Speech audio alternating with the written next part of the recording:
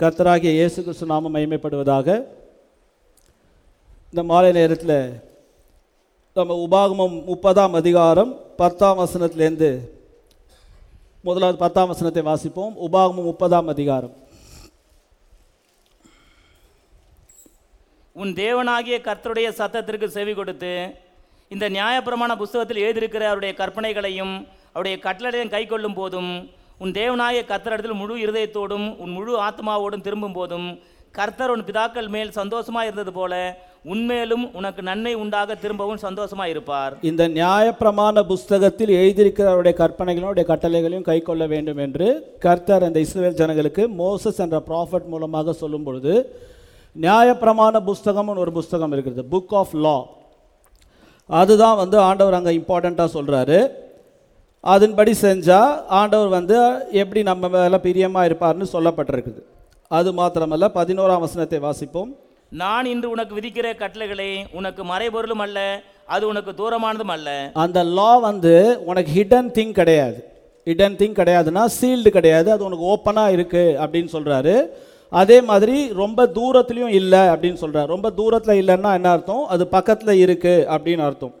இப்போ ரொம்ப தூரத்தில் இல்லைன்னா, முதல்ல அது ரொம்ப தூரத்தில் இருந்தது, ஆனால் இப்போ அது தூரத்தில் இல்லை, இப்போ அது உங்களுக்கு க்ளோஸராக வந்திருக்கு அப்படின்னு ஆண்டவர் சொல்லும்போது, அந்த புக்கு ஒரு லொக்கேஷன்லேருந்து இன்னொரு லொக்கேஷனுக்கு மூவ் ஆகிருக்கு.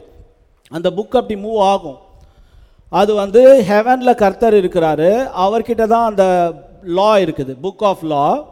அதை இறங்கி தம்முடைய ஜனங்களுக்கு கொடுக்கும்படியாக வரும்பொழுது ஒரு ப்ராஃபட்டை சந்தித்து அந்த புக்கை ஆண்டவர் கொடுக்குறார். இப்போ அது என்கிட்ட இல்லை, உங்ககிட்ட நான் அதை கொடுத்துட்டேன், உங்ககிட்ட அது இருக்குது, நீங்கள் அதை உடையவர்களாக இருக்கிறீங்க, அது இப்போ உங்களுக்கு ரொம்ப க்ளோஸராக வந்திருக்கு அப்படின்னு சொல்லும்பொழுது, இஸ்ரவேல் ஜனங்க நியாயப்பிரமாணத்தை ஆண்டவர் மோசஸ் மூலமாக அவங்களுக்கு கொடுத்தார். அவங்க எப்படி நியாயப்பிரமாணத்தை பெற்றாங்க என்பதை நம்ம உபாகமம் 33ஆம் அதிகாரத்தில் வாசிப்போம். உபாகமம் 33ஆம் அதிகாரம் 2ஆம் வசனத்தை வாசிப்போம். கர்த்தர் சீனாயிலிருந்து எழுந்தருளி சேயரிலிருந்து அவர்களுக்கு உதயமானார், பாரான் மலையிலிருந்து பிரகாசித்து 10,000 பரிசுத்தவான்களுடைய பிரசன்னமானார்.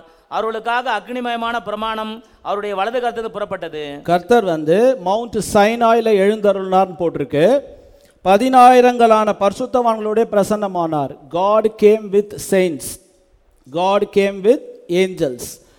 அப்படி வரும்பொழுது லாஸ்ட் லைனில் என்ன போட்டிருக்குன்னா, அக்னிமயமான பிரமாணம் அவருடைய வலது கரத்திலிருந்து புறப்பட்டது. அவருடைய அந்த புக் ஆஃப் லா எங்கே இருக்குது? லார்டோட ரைட் ஹேண்டில் இருக்குது. அது அக்னிமயமான பிரமாணம் அப்படின்னு சொல்லப்பட்டிருக்குது. அதாவது லார்ட் டிசெண்டட் ஃப்ரம் ஹெவன், கர்த்தரே வானத்திலிருந்து இறங்கி வந்தார். இறங்கி வரும்போது அவருடைய ரைட் ஹேண்டில் ஒரு புக் இருக்குது, அதான் புக் ஆஃப் லா. அதை மவுண்ட் சைனாயில் இறங்கி ப்ராஃபட் மோசஸை மீட் பண்ணி ப்ராஃபட் மோசஸ்க்கு அந்த புக்கை கொடுத்து இதை நீ ஜனங்களோட ஷேர் பண்ணும் அப்படின்னு சொல்லும்பொழுது, லா இப்போ வானத்திலேருந்து பூமிக்கு வந்துடுச்சு. தேவனுடைய அந்த புக்கை உடையவராக இருந்தார், இப்போ அது ஏர்த்துக்கு வந்துடுச்சு. காட் ஹிம்செல்ஃப், அந்த வசனத்தில் நம்ம என்ன போட்டு பார்க்குறோம்? கர்த்தர் தான் எழுந்தருள் இருக்கிறாரு. வேற ஒரு அந்த மினிஸ்டரிங் ஸ்பிரிட் ஏஞ்சல் கிடையாது, பணிவிடை செய்யும் ஏஞ்சல் கிடையாது. லார்ட் ஹிம்செல்ஃப் அவரே புக்கோட இறங்கி அதை கொடுக்கும்போது 10,000 அந்த செயின்ஸோட வந்தார்னு சொல்லும்போது, ஸ்டீஃபன் அப்போஸ்தலர் 7ஆம் அதிகாரத்தில் இன்னும் அதை ஸ்பெசிஃபிக்காக சொல்கிறாரு. நம்ம காட் கேம் வித் ஏஞ்சல்ஸ் சொல்கிறோம். மோசே மலை மேலே ஏறினா ஆண்டவரோட பேசினா நியாயப்பிரமாணத்தை பெற்றுக்கொண்டு வந்தான்னு நம்ம நினைப்போம். ஆக்சுவலாக காட் கேம் வித் ஏஞ்சல்ஸ். 7ஆம் அதிகாரம் அப்போஸ்தலர் 7:53 வாசிப்போம். தேவதூதரை கொண்டு நீங்கள் நியாயப்பிரமாணத்தை பெற்றிருந்தும் அதை கை கொள்ளாமல் போனீர்கள் என்றான். You who have received the law by the disposition of angels. அப்போ God came with angels. கர்த்தர் தூதர்களோடு இறங்கி வந்திருக்கிறாரு. அந்த மவுண்டனில் வரும்போது அவர் கையில் என்ன இருக்குது? ரைட் ஹேண்டில் ஒரு புக் இருக்குது, அதை மோசஸ்க்கு கொடுக்குறாரு.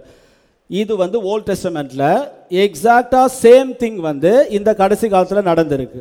The Lord himself descended from heaven. அதான் வெளிப்படுத்தல் 10ஆம் அதிகாரம் 1ஆம் வசனம். அந்த பின்பு பலமுள்ள வேறொரு தூதன் வானத்திலிருந்து இறங்கி வர கண்டேன், மேகம் அவனை சூழ்ந்திருந்தது, அவருடைய சிரசின் மேல் வானவில் இருந்தது. அது யாரு? கர்த்தர் தான். ஏஞ்சல் ஆஃப் த கவனன்ட், உடன்படிக்கையின் தூதன் யாரு? கர்த்தர் தான். The Lord himself descended from heaven. அங்கே வந்து அவருடைய ரைட் ஹேண்ட்லேருந்து அக்னிமயமான பிரமாணம் புறப்பட்டதுன்னு போகும்போது, இப்போ அவர் இறங்கி வரும்போதும் அவருடைய ரைட் ஹேண்டில் என்ன இருக்குது? அந்த 7 சீல்டு புக் இருக்குது. வெளிப்படுத்தல் 5:1 வாசிப்போம். வெளிப்படுத்தல் அன்றியும் உள்ளும் புறம் எழுதப்பட்டு 7 முத்திரைகளால் முத்திரிக்கப்பட்ட ஒரு புஸ்தகத்தை சிங்காசனம் மேல் வீட்டினுடைய வலது கரத்திலே கண்டேன். அந்த புக்கு வந்து ரைட் ஹேண்டில் இருக்குது. எக்ஸாக்டாக அப்போ என்ன நடந்ததோ அதே தான். இப்போ வந்து பிரதர் பெனாம் ஆண்டவர் சந்திக்கிறார். அன்றைக்கி மோசஸை சந்தித்தார். அன்றைக்கி 10,000 அந்த செயின்ஸ்ன்னு போட்டிருக்குது, தேவ தூதர்களை கொண்டுன்னு ஸ்டீஃபன் சொல்லும்பொழுது, இன்றைக்கும் அதே தான். God came with angels. சும்மா ஏதோ ஒரு ஏஞ்சல் வந்தாங்க, அல்லது அது அந்த கிளவுடு வந்து அது ஏதோ ஒரு அடையாளம், அது வந்து ஒரு மிஸ்டீரியஸ் கிளவுடு, அவ்வளோதானே ஒழிய அதில் வேற ஏதோ இம்பார்ட்டன்ஸ் இல்லைன்னு சொல்லவே முடியாது. God came down with angels. அந்த டைட்டில் டீடை வந்து ஆதாம் உடையவனாக இருந்தான். பாவம் செய்யும் பொழுது அது மூல சொந்தக்காரர் அவர்கிட்ட போயிடுச்சு. அந்த புக்கு வந்து ஹெவனில் இருந்தது. இப்போ அந்த புக்கோட லொக்கேஷன் வந்து மாறுது. ஆண்டவர் அங்கேருந்து இறங்கி வந்து ஒரு ப்ராஃபட்டுக்கு அதை கொடுக்குறாரு. அந்த ப்ராஃபட் வந்து பிரைடுக்கு கொடுக்கும்பொழுது அதுதான் ஆண்டவர் நமக்கு கொடுக்குற அந்த மெசேஜாக இருக்கிறது. அதனால் அந்த உபாகமம் 30ஆம் அதிகாரத்தில் 11ஆம் வசனத்தில் அது உனக்கு மறைப்பொருளும் அல்ல அப்படின்னு போட்டிருக்கு. அதாவது இந்த புக்கை வந்து இந்த மைட்டி ஏஞ்சல் கொண்டு வரும்போது என்ன போட்டிருக்கு? திறக்கப்பட்ட புஸ்தகம் அவன் கையில் இருந்தது. வெளிப்படுத்தல் 10:2 வாசிக்கிறோம். அப்படின்னா என்ன அர்த்தம்? அந்த புக்கு சீல்டு கிடையாது, ஓப்பன் புக். ஆண்டவர் நமக்கு என்ன தராரு? ஓப்பன் புக்கை தராரு. அது வந்து உருவின பட்டயத்துக்கு அடையாளமாக இருக்குது, ட்ரான் ஸ்வாடுக்கு வந்து அடையாளமாக இருக்குது. அதனால் மோசே எப்படி புக்கை பெற்றானோ அதே மாதிரி தான் பிரதர் பெனாமும் வந்து டைட்டில் டீடை பெறும்பொழுது இன்னைக்கு நம்மளும் அதே மாதிரி தான் அதை பெற்றிருக்கிறோம். அதுதான் வந்து அங்கே விசேஷித்த காரியமாக இருக்கிறது. இது ஒரு மகத்தான ஈவெண்ட். அந்த சீனாய் மலையில் கர்த்தர் வந்ததை அவங்களால மறக்கவே முடியாது. பைபிளில் வந்து அது ஒரு மேஜர் ஈவெண்ட். அது எதுக்காக ஆண்டவர் வந்தார்? ஒரு நியாயப்பிரமாணத்தை அவங்களுக்கு கொடுக்கறதுக்கு. இப்போ இங்கே வந்து கொடுக்க போகிறாரு இந்த எண்ட் டைமில். பைபிள் அன்றைக்கி வந்து அவங்களுக்கு அந்த 5 புக்ஸ் இருந்தது. இன்னைக்கு ஹோல் பைபிளையும் வந்து ஓப்பன் புக்காக மாற்றணும்னா வேற யாரும் வந்து அதை செய்ய முடியாது, அவரே இறங்கி வரணும். So God came down with angels. அன்றைக்கி மவுண்ட் சைனாய், இன்னைக்கு மவுண்ட் சன்செட். அன்றைக்கி ப்ராஃபட் மோசஸ், இன்னைக்கு ப்ராஃபட் பிரனாம். அது மாத்திரமல்ல, அன்னைக்கு வந்து அந்த ரைட் ஹேண்டில் இருந்தது போல இப்போவும் வந்து அந்த புக்கு வந்து அவருடைய ரைட் ஹேண்டில் தான் இருக்கிறது. ஸோ ஓப்பன் புக்குன்னா என்ன அர்த்தம்? வெளிப்பாடை கொடுக்குறார் ஆண்டவர். மறைக்கப்பட்டது எதுவுமே கிடையாது. Revealing the mysteries. லவ் ஒரு மிஸ்ட்ரி. காட்ஸ் லவ் வந்து ஒரு மிஸ்ட்ரி. அன்பு இல்லைன்னு சொன்னால் காட்ஸ் லவ் வந்து டிவைன் லவ், அது வந்து ஒரு மிஸ்ட்ரி. அதை வந்து யார் சொல்ல முடியும்? ப்ராஃபட் தான் நமக்கு சொல்லி தர முடியும். சின், பாவம் ஒரு மிஸ்ட்ரி. நிறைய பேர் உலகத்தில் பாவம் எப்படி வந்ததுன்னே தெரியாது. சர்பன்ட் சீட் ஒரு மிஸ்ட்ரி. நியூ பர்த் ஒரு மிஸ்ட்ரி. நம்ம இப்போ லவோதிக்கால இல்லை, நம்ம எட்டர்னல் சர்ச்சேஜில் இருக்கிறோம்னு சொன்னால் அது ஒரு மிஸ்ட்ரி. ஆனால் அது எல்லாமே அந்த சீக்ரெட்லாம் யாருக்கு தெரியும்? ஆண்டவருக்கு தான் தெரியும். வேற யாராவது அதை வந்து பிரதர் பெனாமுக்கு ஒரு ஏஞ்சல் அனுப்பி ஆண்டவர் சொல்கிறது கிடையாது. அவரே இறங்கி வந்து அந்த மிஸ்ட்ரிஸை ஓப்பன் பண்ணும்போது அதுதான் வந்து ஓப்பன் புக்காக இருக்கிறது. இந்த மெசேஜே ஃபுல்லாக மிஸ்ட்ரி தான். பெண்டகாஸ்டல் பீப்புள் வந்து அவங்க வந்து அந்நிய பாஷை பேசுவாங்க. நம்ம சொல்கிறத விட அதிக ஹீலிங் டெஸ்டிமோனி அவங்க கொடுப்பாங்க. நீங்கள் அவங்கள இம்ப்ரெஸ் பண்ணணும்னா அதை விட நமக்கு ஒரு மேலான காரியம் தேவை. அதே மாதிரி நாங்களும் நிறைய பேர் சுகமானாங்க, எனக்கு சுகம் கிடைச்சது அப்படின்லாம் சொன்னால் அவங்க நம்மளை விட அதிகமாக சொல்லுவாங்க. அவங்க வந்து நாங்கள் பரிசுத்தாவியை பெற்றிருக்கோம்னா நாங்கள் அந்நிய பாஷையை பேசுகிறோம் அப்படின்னு சொல்லிட்டு அதையும் நம்மளை விட அதிகமாக சொல்லுவாங்க. ஆனால் அவங்கள விட நம்ம ஹையராக இருக்கிறதுக்கு அதை விட விசேஷித்த காரியம் நமக்கு ஒன்று தேவை. அவங்க வந்து எமோஷனில் ஜனங்களை பம்ப் பண்ணுவாங்க. அந்த எமோஷன் வந்து ரொம்ப நேரம் நீடிக்காது. இன்னும் சொல்ல போனால் மெசேஜ் சர்க்கிளில் கூட பிரதர் பெனாம் மனவாட்டின்னு ஒரு எமோஷனை கொடுத்து ஜனங்களை பம்ப் பண்ணலாம். அந்த எமோஷன் வந்து ரொம்ப நேரம் நீடிக்காது, அது செல்லுபடியும் ஆகாது. நமக்கு வந்து எமோஷன் கிடையாது, வி நீட் ரெவலேஷன். ஹல்லேலூயா. இந்த மெசேஜ் ஆண்டவர் எதுக்கு கொடுக்குறாரு? அந்த புக்கு ஆண்டவர் எதுக்கு ஓப்பன் புக்கை கொண்டு வந்து கொடுக்குறாரு? வேதத்தில் உள்ள ரகசியங்கள் எல்லாம் நமக்கு வெளிப்படுத்துவதற்காக. We need, people need revelation. அதுதான் வந்து ஜனங்களுடைய வாழ்க்கையை மாற்றும், அதுதான் பிசாசை ஜெயிக்கும். மற்றபடி நம்ம வந்து பாவனை பண்ணிக்கிட்டு உலகத்தில் வந்து ஜெயமான ஜீவியம் வந்து செய்ய முடியாது. அதெல்லாம் மிஸ்ட்ரீஸ்லாம் நமக்கு ஒன்றும் தேவையில்லை. 7 முத்திரைகள் ரகசியம், அந்த 7 ட்ரம்பட், 7 வயல்ஸ், 7 தண்டர்ஸ், இதெல்லாம் ரொம்ப ஹார்ட் சப்ஜெக்ட். இதெல்லாம் வந்து பரலோகராஜ்யம் போகிறதுக்கெல்லாம் அவசியம் இல்லை அப்படின்னு ஒருத்தர் சொன்னால், அப்போ ஆண்டவர் வந்து சீனாயில் எழுந்தருளும் பொழுது வானத்திலேருந்து அவர் தூதர்களோடு இறங்கி வந்து மோசஸ்க்கு அதை கொடுக்கும்போது அது விளையாட்டு காரியமா? அப்படி ஒரு புக்கை கொடுத்து இந்த நியாயப்பிரமாணத்தின்படி செய்யணும்னா அதெல்லாம் அதில் என்ன போட்டிருக்குன்னா நம்மளுக்கு தெரிய வேண்டிய அவசியம் இல்லை. நம்ம வந்து நேர்மையாக வாழணும், ஒழுங்காக வாழணும், நம்ம மனசில் வந்து எந்த கெட்ட எண்ணமும் இருக்கக்கூடாது. இப்படி பொதுவாக ஒருத்தர் சொன்னால் அது எவ்வளோ பெரிய தப்பாக இருக்குது. அப்போ ஆண்டவர் வந்து பலமுள்ள தூதனாக இறங்கி வந்திருக்கிறாரு. வெளிப்படுத்தின விசேஷம் ஃபுல்லாகவே அதுதான் எழுதியிருக்கிறது. ஒரு ப்ராஃபட்டை குறித்தும் பிரைடை குறித்தும் எழுதியிருக்கும்போது சீக்ரெட்லாம் நமக்கு தேவையில்லை, டீப் மிஸ்ட்ரீஸ்லாம் நமக்கு தேவையில்லைன்னு ஒருத்தர் சொன்னால் அது வந்து ஆண்டவருக்கு முன்பாக செல்லுபடி ஆகாது. 1 கொரிந்தியர் 2:10 என்ன வாசிக்கிறோம்னா, நமக்கோ தேவன் அவைகளை தமது ஆவியினாலே வெளிப்படுத்தினார்னு போட்டிருக்கு. ரெவலேஷன் வந்து பரிசுத்த ஆவியானவர் நமக்கு கொடுக்கிறது. அந்த ஆவியானவர் எல்லாவற்றையும் தேவனுடைய ஆழங்களையும் ஆராய்ந்திருக்கிறார்னு போட்டிருக்கு. ஹோலி ஸ்பிரிட் என்ன பண்றாரு? Search the depth, deep things of God. அப்போ ஆண்டவருக்கு டீப் திங்ஸ் இருக்குது. ஆனால் பரிசுத்த ஆவியானவருக்கு வந்து அந்த தேர்ஸ்ட் வந்து அந்த டீப் திங்ஸ் மேலே தான். அவர் வந்து என்றைக்குமே ஷாலோ வாட்டரில் இருக்க விரும்ப மாட்டார். அப்போ அந்த டீப் திங்ஸை ஹோலி கோஸ்ட் சர்ச் பண்ணும்போது ஒருத்தர் டீப் திங்ஸ் எனக்கு வேணான்னு சொன்னால் அவங்களுக்கு ஹோலி கோஸ்ட் இல்லைன்னு தான் அது வந்து ப்ரூவ் ஆகுது. நம்ம வந்து அந்த டீப் திங்ஸ் ஆண்டவர் எப்படி வச்சுருக்காருன்னா பைபிளில் தண்டர்ஸாக வச்சுருக்கிறார். இடி முழக்கம், ஆனால் வெறும் ஒரு நாய்ஸ் மாதிரி ஒரு இடி முழக்கம் கேட்டால் யாருக்காவது அதில் எதாவது புரியுமா? ஆனால் அந்த தண்டர்ஸ்க்கு பின்னாடி ஒரு ரெவலேஷன் இருக்குது. அதை கொடுக்கறதுக்காக தான் அந்த புக்கு வந்து ஆண்டவர் கொண்டு வந்து கொடுக்குறாரு. ரெயின்போ ட்ராட் மீனை பார்த்தீங்கன்னா ஃபர்ஸ்ட் புல் செகண்ட் புல்க்குலாம் அது அப்படியே பார்த்துக்கிட்டே இருக்கும், அது ஒன்றுமே வந்து ரியாக்ஷன் காட்டாது. ஆனால் அந்த தேர்ட் புல் போது அது அட்ராக்ட் ஆகும். அப்போ தான் அது வந்து அந்த ஃபிஷ் பைட்டை வந்து கவ்வும். அதாவது வேர்டை ஓப்பன் பண்ணும்போது தான் அந்த எலக்ட்ரிக் சோலுக்கு என்ன ஆகும், அது வந்து அட்ராக்ஷன் வரும். அதுக்கு first pull healing, second pull prophecy. அது வந்து தேர்ட் புல்ல தான் வந்து அந்த ரெயின்போ ட்ராட் மீனை பிடிக்க முடியுது. ஏன்னா அப்போ என்ன நடக்குதுன்னா ஆண்டவர் வேர்டை ஓப்பன் பண்ணும்போது இட் இஸ் ரிலீசிங் நேம்ஸ். கர்த்தர் வார்த்தையை திறக்கும் போது அது நம்மளுடைய பேரை அங்கே காமிக்குது. அதுதான் விசேஷித்த காரியம். இங்கே பாஸ்டர் ஒரு மெசேஜை வந்து பைபிளோடும் ப்ராஃபட் மெசேஜோடும் கம்பேர் பண்ணி சொல்லும் பொழுது நம்ம என்ன பார்க்குறோம்? Wow, that is nothing but the truth அப்படின்னு சொல்லுவோம். இது மாதிரி ஒரு வார்த்தையை நம்ம கேட்டதே இல்லை. நிறைய பேர் சொல்லியிருக்காங்க அது மாதிரி. இங்கே கல்வாரி டேபர்னாக்கில் ப்ரீச் பண்ணுற மாதிரி இது மாதிரி எங்களுக்கு யாருமே சொன்னதே இல்லை, இது வரைக்கும் கேட்டதே இல்லை அப்படின்னு சொல்லும்போது அதான் ரெயின்போ ட்ராட் மீன். அவங்க வந்து இந்த ஹீலிங்காக கத்திக்கிட்டு அல்லது அந்நிய பாஷை பேசி குதிச்சுட்டு இருக்கிறதுக்கெல்லாம் அவங்க அட்ராக்ட் ஆக மாட்டாங்க. அவங்களுக்கு தெரியும் சம்திங் ஹையர் இதை விட இருக்குது அப்படின்னு. அல்லேலூயா. அதான் வந்து deep things of God, revelation of God வந்து நமக்கு வந்து தேவைப்படுது. அந்த மிஸ்ட்ரி வரும்போது அது என்னது? காட்ஸ் லவ் நமக்கு வெளிப்படுத்தப்படுது. ஆண்டவர் ஒரு ரகசியத்தை நமக்கு சொல்கிறாரு. நம்ம யாருக்கு ரகசியத்தை சொல்லுவோம்? நம்முடைய லவ்ட் ஒன்ஸ்க்கு தான் சொல்லுவோம், எல்லாருக்கும் சொல்லிட்டு இருக்க மாட்டோம். ஒரு மிஸ்ட்ரி, ஒரு ரொம்ப இம்பார்ட்டன்ட் சீக்ரெட்டை. அதான் வந்து அந்த ஹெட் ஸ்டோனில் என்ன போட்டிருக்கு? அன்பு. அது கேப் ஸ்டோன் லவ். இந்த மெசேஜ் நமக்கு வருதுனாலே அது என்ன அர்த்தம்? காட்ஸ் லவ் நமக்கு. அன்னைக்கு மோசஸ்க்கு இறங்கி வந்து அந்த புக்கை கொடுக்குறாருன்னா அந்த இஸ்ரேல் ஜனங்களை மாதிரி உலகத்திலே வேற எந்த ஜனமும் கிடையாதுன்னு சங்கீதத்தில் எத்தனையோ வசனத்தில் நம்ம வாசிக்கிறோம். அவங்க கர்த்தரை தெய்வமாக கொண்ட ஜனம் பாக்கியவான்கள். ஏன்னா ஆண்டவர் அவங்களிடத்துல அந்த அன்பு கூர்ந்து அந்த நியாயப்பிரமாணத்தை கொடுக்குறார். இதன்படி நீங்கள் வாழணும், அப்போ நான் உங்களை ஆசீர்வதிப்பேன். வேற எந்த பீப்புளுக்கும் அது கிடையாது. அது காட்ஸ் லவ். இயேசு கிறிஸ்து உலகத்தில் மாம்சத்தில் வரும்பொழுது God's love express to the people. இவர் தான் தேவனுடைய அந்த உருவமே, காடே இவர் தான். இவருடைய அன்பு தான் காட்ஸ் லவ். அதை நீங்கள் தெரிஞ்சுக்கோங்க போது அதுதான் இந்த ஃபுல்னஸ் ஆஃப் த வேர்டு நமக்கு கொடுக்கப்படும் போது அது என்னது? காட்ஸ் லவ் நமக்கு வந்து ஆண்டவர் கொடுக்கிறார். புக்கு ஓப்பன் ஆகிருக்குது. ஜான் வந்து அவனுடைய பேரை பார்த்து சந்தோஷம் அடையது போல இப்போ ரைட் ஹேண்டில் அந்த புக்கை உடையவராக இருந்து நமக்கு அதை வெளிப்படுத்தும் பொழுது நம்முடைய நேம்ஸ் அங்கே பார்க்கும்பொழுது நம்மளும் வந்து சந்தோஷப்படுகிறோம். Praise the Lord. Brother Branham என்ன சொல்றாருன்னா, வார்த்தை ஆண்டவர் ரெஸ்டோர் பண்ணும்போது அந்த பவரையும் சேர்த்து ரெஸ்டோர் பண்றாருன்னு சொல்றார். Restoration of the word brings the restoration of power. அப்போ வார்த்தையை அனுப்பும்போது அதில் ஹீலிங் பவர் இருக்குது. நம்ம வார்த்தையை கேட்கும்போதே நம்ம சுகமாயிடலாம். வார்த்தையில் எல்லா வல்லமையும் உண்டு. நமக்கு தேவையான எல்லா மிராக்கிள்ஸும் ஆண்டவர் அனுப்புகிற வசனத்தில் இருக்கு.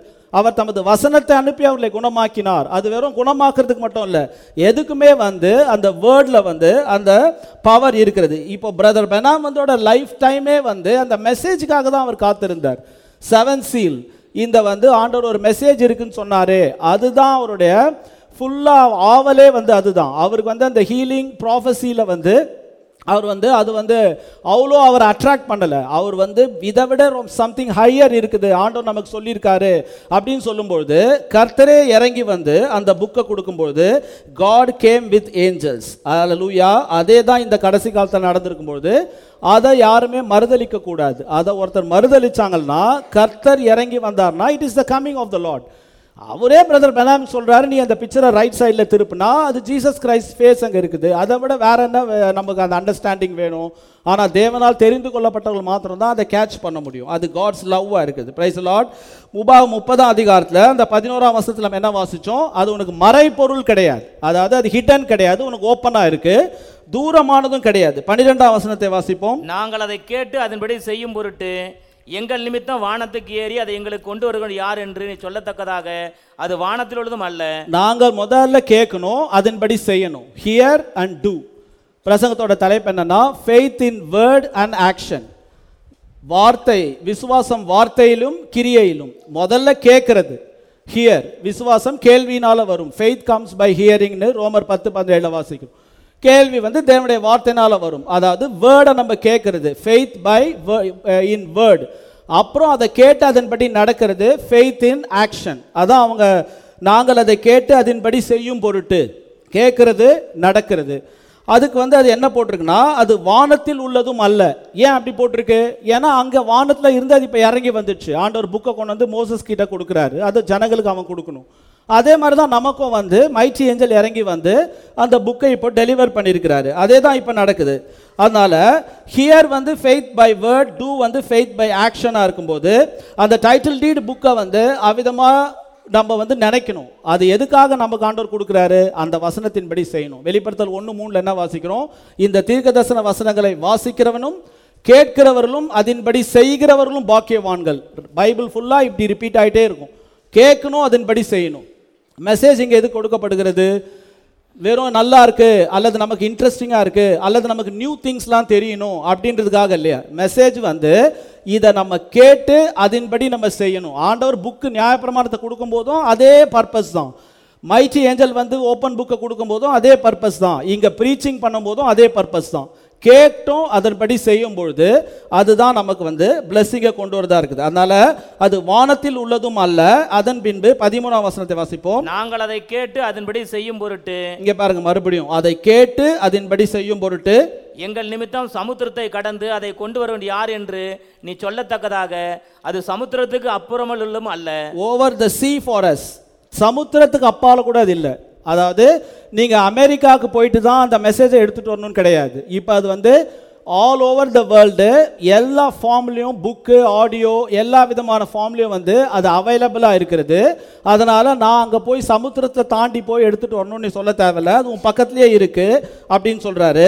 அதனால் ஹியர் அண்ட் டூ இட், அதுதான் பிரசங்கத்தோட இம்பார்ட்டன்ட் கருத்தாக இருக்குது. யாக்கோப் என்ன சொல்கிறாருன்னா வசனத்தை நம்ம கேட்குறவர்களாக மாத்திரம் இராதபடி அதன்படி செய்கிறவர்களாகவும் இருக்கணும் அப்படின்னு சொல்லும்பொழுது, அப்படி ஒருத்தர் வசனத்தை வெறும்னு கேட்டுட்டு செய்யலைன்னா கண்ணாடியில் நம்ம ஃபேஸை போய் பார்த்தா நம்ம எப்படி இருக்கோம் எல்லாம் பார்ப்போம். ஆனால் அந்த பிளேஸை விட்டு நம்ம நகர்ந்து போயிட்டோம்னா அதுக்கப்புறம் நம்மளுடைய அந்த ஃபேஸோட அந்த அந்த அப்பியரன்ஸை குறித்து நம்ம அது நம்ம தாட்லேயே வராது. அதான் பைபிள் அப்படி போட்டிருக்கு. யாக்கோபு 1ஆம் அதிகாரம் 22ஆம் வசனத்தை வாசிப்போம். அல்லாமலும் நீங்கள் உங்களை வஞ்சியாதபடிக்கு திருவசனத்தை கேட்கிறவளாய் மாத்திரமல்ல அதன்படி செய்கிறவளாய் இருங்கள். அதான் கேட்கிறவங்களா கூட மட்டும் இராதபடி அதன்படி செய்யணும். அது 23-24 அந்த மாதிரி நாளினில் ஒருவன் திருவசை கேட்டும் அதன்படி செய்யாதவனானால் கண்ணாடியிலே தன் சுவாபத்த முகத்தை பார்க்கிற மனுஷனுக்கு ஒப்பாயிருப்பான். அவன் பாருங்க தன்னை தானே பார்த்து அவ்விடமிட்டு போன உடனே அந்த சாயல் என்னது என்பதை மறந்து விடுவான். 25 வாசிக்கலாம். சுயாதீன பிரமாணமாகிய பூர்ண பிரமாணத்தை உற்று பார்த்து அதில் நிலைத்திருக்கிறவனே கேட்கிறதே மறக்கிறவனாய் இராமல் அதற்கேற்ற கிரியை செய்கிறவனாய் இருந்து தன் செய்கையில் பாக்கியவனாய் இருப்பான். அந்த சுயாதீன பிரமாணமாகிய பூரண பிரமாணம், அதான் பர்ஃபெக்ட் லா ஆஃப் லிபர்ட்டின்னு போட்டிருக்கு. நம்ம கொடுக்கப்பட்ட வார்த்தை perfect word, fullness of the word. அதை வந்து கேட்கும் பொழுது உற்று பார்த்து அதில் நிலைத்திருக்கிறவனே கேட்கிறதை மறக்கிறவனாயிராமல் அதற்கேற்ற கிரியை செய்கிறவனாய் இருப்பான் அப்படின்னு சொல்லிட்டு அவன் தன் செய்கையில் பாக்கியவானாக இருப்பான் அப்படின்னு போட்டிருக்கு. அப்போது கேட்டதை மறந்துடக்கூடாது. பிரசங்கத்தை கேட்டுட்டு பாஸ்டர் பண்ணுறதை நம்ம அப்ரிஷியேட் கூட பண்ணலாம். நம்ம கேட்கும்போது ரொம்ப நல்லாவும் இருக்கும். ஆனால் நம்ம வந்து வீட்டுக்கு போயிட்டு அதை அப்படியே மறந்துட்டு பழையபடியே நம்ம லைஃப்பை கண்டினியூ பண்ணால் அதுதான் வெறும்னு கேட்குறது, செய்யாமல் இருக்குது. ஆனால் ஆண்டவர் வார்த்தையை கொடுக்குறது அதுக்காக அல்ல. உபாகமம் 30ஆம் அதிகாரத்தில் நம்ம அந்த 14ஆம் வசனத்தை வாசிப்போம். நீ அந்த வார்த்தையின்படியே செய்யும் பொருட்டு அது உனக்கு மிகவும் சமீபமாய் உன் வாயிலும் உன் இருதயத்திலும் இருக்கிறது. இப்போ அது வானத்தில் இல்லை, பூமிக்கு வந்துச்சு. பூமிக்கு வந்தது மாத்திரம் இல்லை, உனக்கு ரொம்ப க்ளோஸாக வந்துச்சு. ரொம்ப க்ளோஸ்னா பக்கத்தில் நம்ம நினைக்கிறோம். ஆனால் அங்கே என்ன போட்டிருக்கு? உன் வாயில் இருக்கு, உன்னோட இருதயத்தில் இருக்கு அப்படின்னு வந்து ஆண்டவர் சொல்றார். அப்போ வானத்தில் இருந்தது இறங்கி வந்து பூமிக்கு வந்தபோது ப்ராஃபட் மோசஸ்க்கு கொடுக்கப்படுது.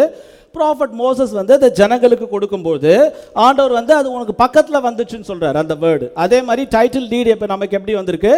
ரொம்ப க்ளோஸாக வந்துச்சு. ஆடம் எழுந்து போனது. அதை உண்மையாகவே ஏதோ ஒரு லேண்டோட பத்திரம் நமக்கு கிடைச்சா நம்ம ரொம்ப சந்தோஷப்படலாம்.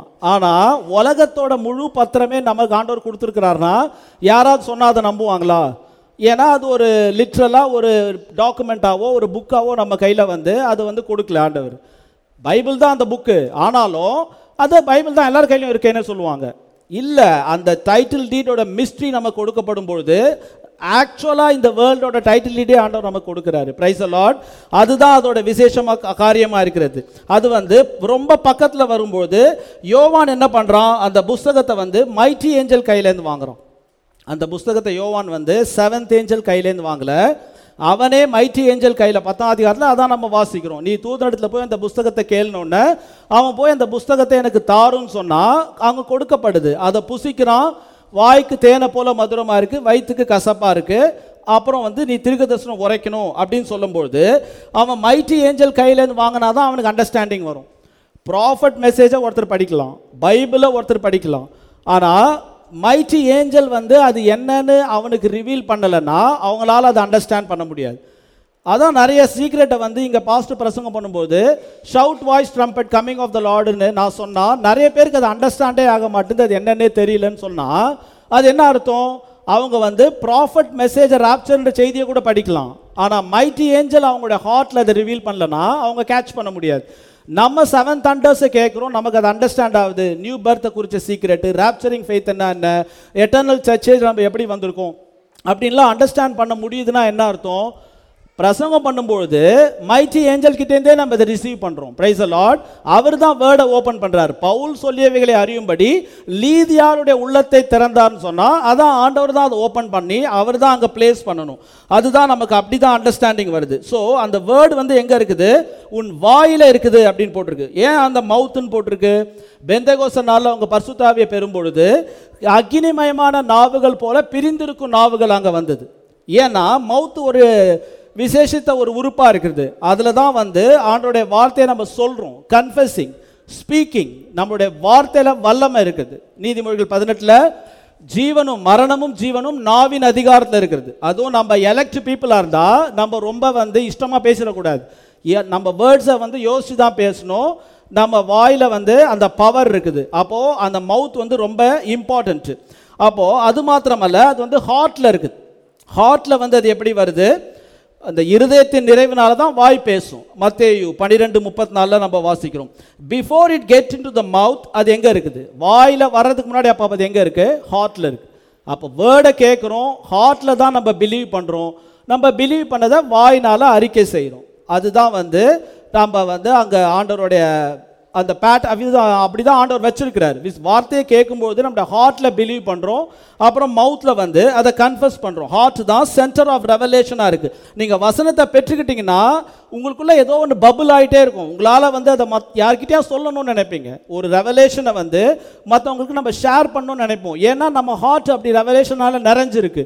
அப்போ அதை ஷேர் பண்ணால் நமக்கு ரொம்ப சந்தோஷமாக இருக்கும். நம்ம வந்து அந்த வேர்டை வந்து கன்ஃபஸ் பண்ணுறோம். அதான் மவுத்தில் வந்து வருது, சென்டர் ஆஃப் ரெவலேஷன். அப்புறம் அது மவுத். அப்போ ஹார்ட், மவுத், அப்புறம் ஆக்ஷன். உண்மையாகவே நம்ம விசுவாசிச்சா நம்ம கன்ஃபஸ் பண்ணுவோம். உண்மையாகவே நம்ம விசுவாசித்து கன்ஃபஸ் பண்ணால் நம்ம லைஃப்பும் அதன்படி இருக்கும். அதுதான் hearer of the word and doer of the word. அப்போ தான் நம்ம வந்து அதன்படி செய்கிறவளாக இருப்போம். ஒரு பாட்டிலில் தண்ணி இருக்குது. தண்ணி வந்து அந்த பாட்டிலில் இருந்தால் அந்த பாட்டிலுக்குள்ளே தான் இருக்கும். அந்த தண்ணியை எடுத்து நம்ம குடித்தோன்னா அந்த தண்ணி வந்து இப்போ நமக்குள்ளே வந்துடும். இப்போ நான் குடித்தேன்னா எனக்குள்ளே வந்துடும். அப்போ நான் அப்படி மூவ் ஆனேன்னா அந்த வாட்டர் வந்து என்னோடய சேர்ந்து மூவ் ஆகும். முன்னாடி பாட்டிலில் இருக்கும்போது அது மூவ் ஆகாது. அது பாட்டில் எங்கே இருக்கோ அங்கே தான் இருக்கும். அப்போ அது என்னோட சேர்ந்து மூவ் ஆகுதுன்னா என்ன அர்த்தம்? வார்த்தை, வாட்டர் வந்து எதுக்கு அடையாளம்? தேவனுடைய வார்த்தைக்கு அடையாளமாக இருக்குது. அந்த வேர்டை நம்ம ரிசீவ் பண்ணும்போது நான் குடித்ததுக்கப்புறம் அந்த தண்ணியை வந்து அதை போயிட்டு எங்கே இருக்குன்னா ஐடென்டிஃபை பண்ண முடியாது, அது எனக்குள்ளே ஒன்றா மாறிடுச்சு.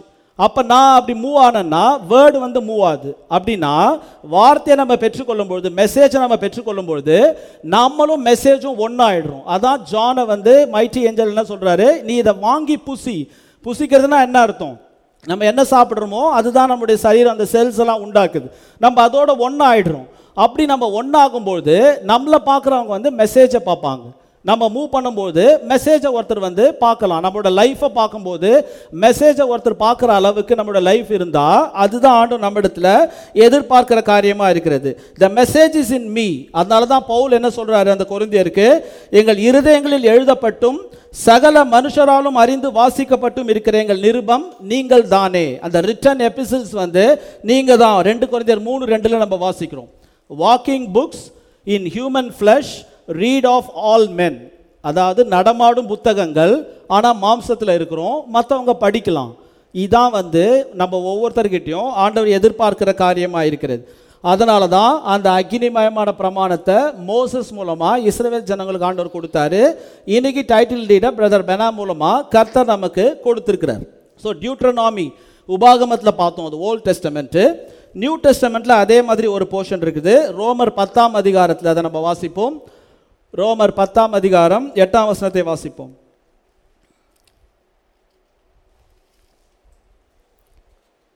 இந்த வார்த்தை உனக்கு சமயமாயும் உன் வாயிலும் இதயத்திலும் இருக்கிறது என்று சொல்லுகிறது. இந்த வார்த்தை நாங்கள் பிரசங்கிக்கிற விசுவாச வார்த்தையே. இங்கே அடிஷ்னலா பால் வந்து ஒரு வேர்டு சொல்றார். பால் வந்து ப்ராஃபட்டா இருக்கிறார், வேர்டை வந்து ஓபன் பண்றார். அவர் என்ன சொல்றாருன்னா, இது வந்து உங்களுடைய ஹார்ட்ல இருக்கு, மவுத்ல இருக்கு, ஆனா நாங்கள் ப்ரீச் பண்ற விசுவாசத்தின் வார்த்தையே அப்படின்னு சொல்றார். Word of faith. அதாவது பவுல் என்ன சொல்றாருன்னா, உங்களுக்கு ஒரு ரெவலேஷன் கொடுக்கப்படுது, ப்ரீச்சிங் மூலமா ஒரு வெளிப்பாடு உங்களுக்கு கொடுக்கப்படுகிறது அப்படின்ற வந்து அங்க சொல்றார். You have received a revelation. நம்ம டைட்டில் டீடை பெறும்போது நம்ம என்ன பெறுறோம்?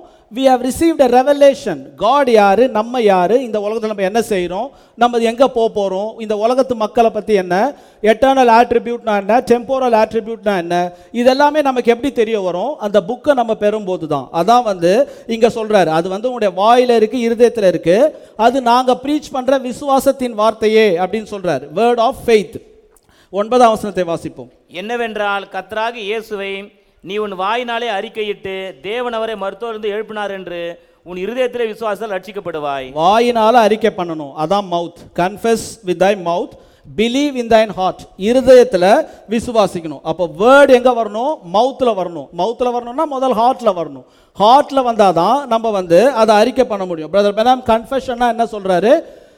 say what the tape says அல்லது say what the word of God says. அதாவது ரிப்பீட் பண்ணுறது. அதை வந்து அப்படியே நம்ம வந்து அதோட அர்த்தத்தை உணர்ந்து அந்த ரெவலேஷன் நம்ம சொல்லும்போது அதான் வந்து நம்ம விசுவாசத்தை கன்ஃபெஸ் பண்ணுகிறதா இருக்கிறது. 10ஆம் வசனத்தை வாசிப்போம். நீதி உண்டாக இருதயத்திலே விசுவாசிக்கப்படும், ரட்சிப்புண்டாக வாயினாலே அறிக்கை பண்ணப்படும். நீதி உண்டாக இருதயத்தில் விசுவாசிக்கணும், ரட்சிப்புண்டாக வாயினால் அறிக்கை பண்ணணும். அப்போ வந்து இதெல்லாம் ஒன்னோட ஒன்று சம்மந்தப்பட்டிருக்கு. நம்ம உண்மையாகவே விசுவாசிக்காம நம்ம சொல்ல முடியாது. நம்ம உண்மையாகவே விசுவாசி சொன்னால் நம்ம கண்டிப்பாக அதன்படி செய்வோம். என்ன நம்ம இப்படி வந்து சொன்னோமே இவங்க கிட்ட, அப்போ நம்ம வேற மாதிரி நடந்தால் நம்ம சொன்னதுக்கு அர்த்தம் இல்லாமல் போயிடும், நம்மளை பற்றி என்ன நினைப்பாங்க அப்படின்ற ஒரு ஃபியர் நமக்கு வரணும். அப்போது நம்ம வந்து என்ன பிலீவ் பண்ணுறோம், என்ன கன்ஃபஸ் பண்ணுறோம், என்ன நடக்கிறோம், அதுதான் அந்த ஹியரிங், அந்த வந்து அந்த கன்ஃபெஸிங் அண்ட் டூயிங், இது எல்லாமே ஈக்குவலாக இருந்ததுன்னா அதான் வந்து கர்த்தர் நம்ம இடத்துல எதிர்பார்க்கப்படுகிறார். அதனால தான் அந்த ரோமர் அந்த 10ஆம் வசனத்தில் அப்படி சொல்லியிருக்கு, இருதயத்தில் விசுவாசிக்கப்படும், வாயினாலே அறிக்கை பண்ணப்படும். அது மாத்திரமல்ல, நம்ம ஃபெய்த் இருக்கு அப்படின்னு சொல்லிட்டு அதை கிரியையில காமிக்கலன்னா அது டெட் ஃபெய்த் அப்படின்னு பைபிளில் போட்டிருக்கு. யாக்கோபு தான் அதையும் சொல்றாரு. 2ஆம் அதிகாரம் 17ஆம் வசனத்தை வாசிப்போம். யாக்கோபு 2:17.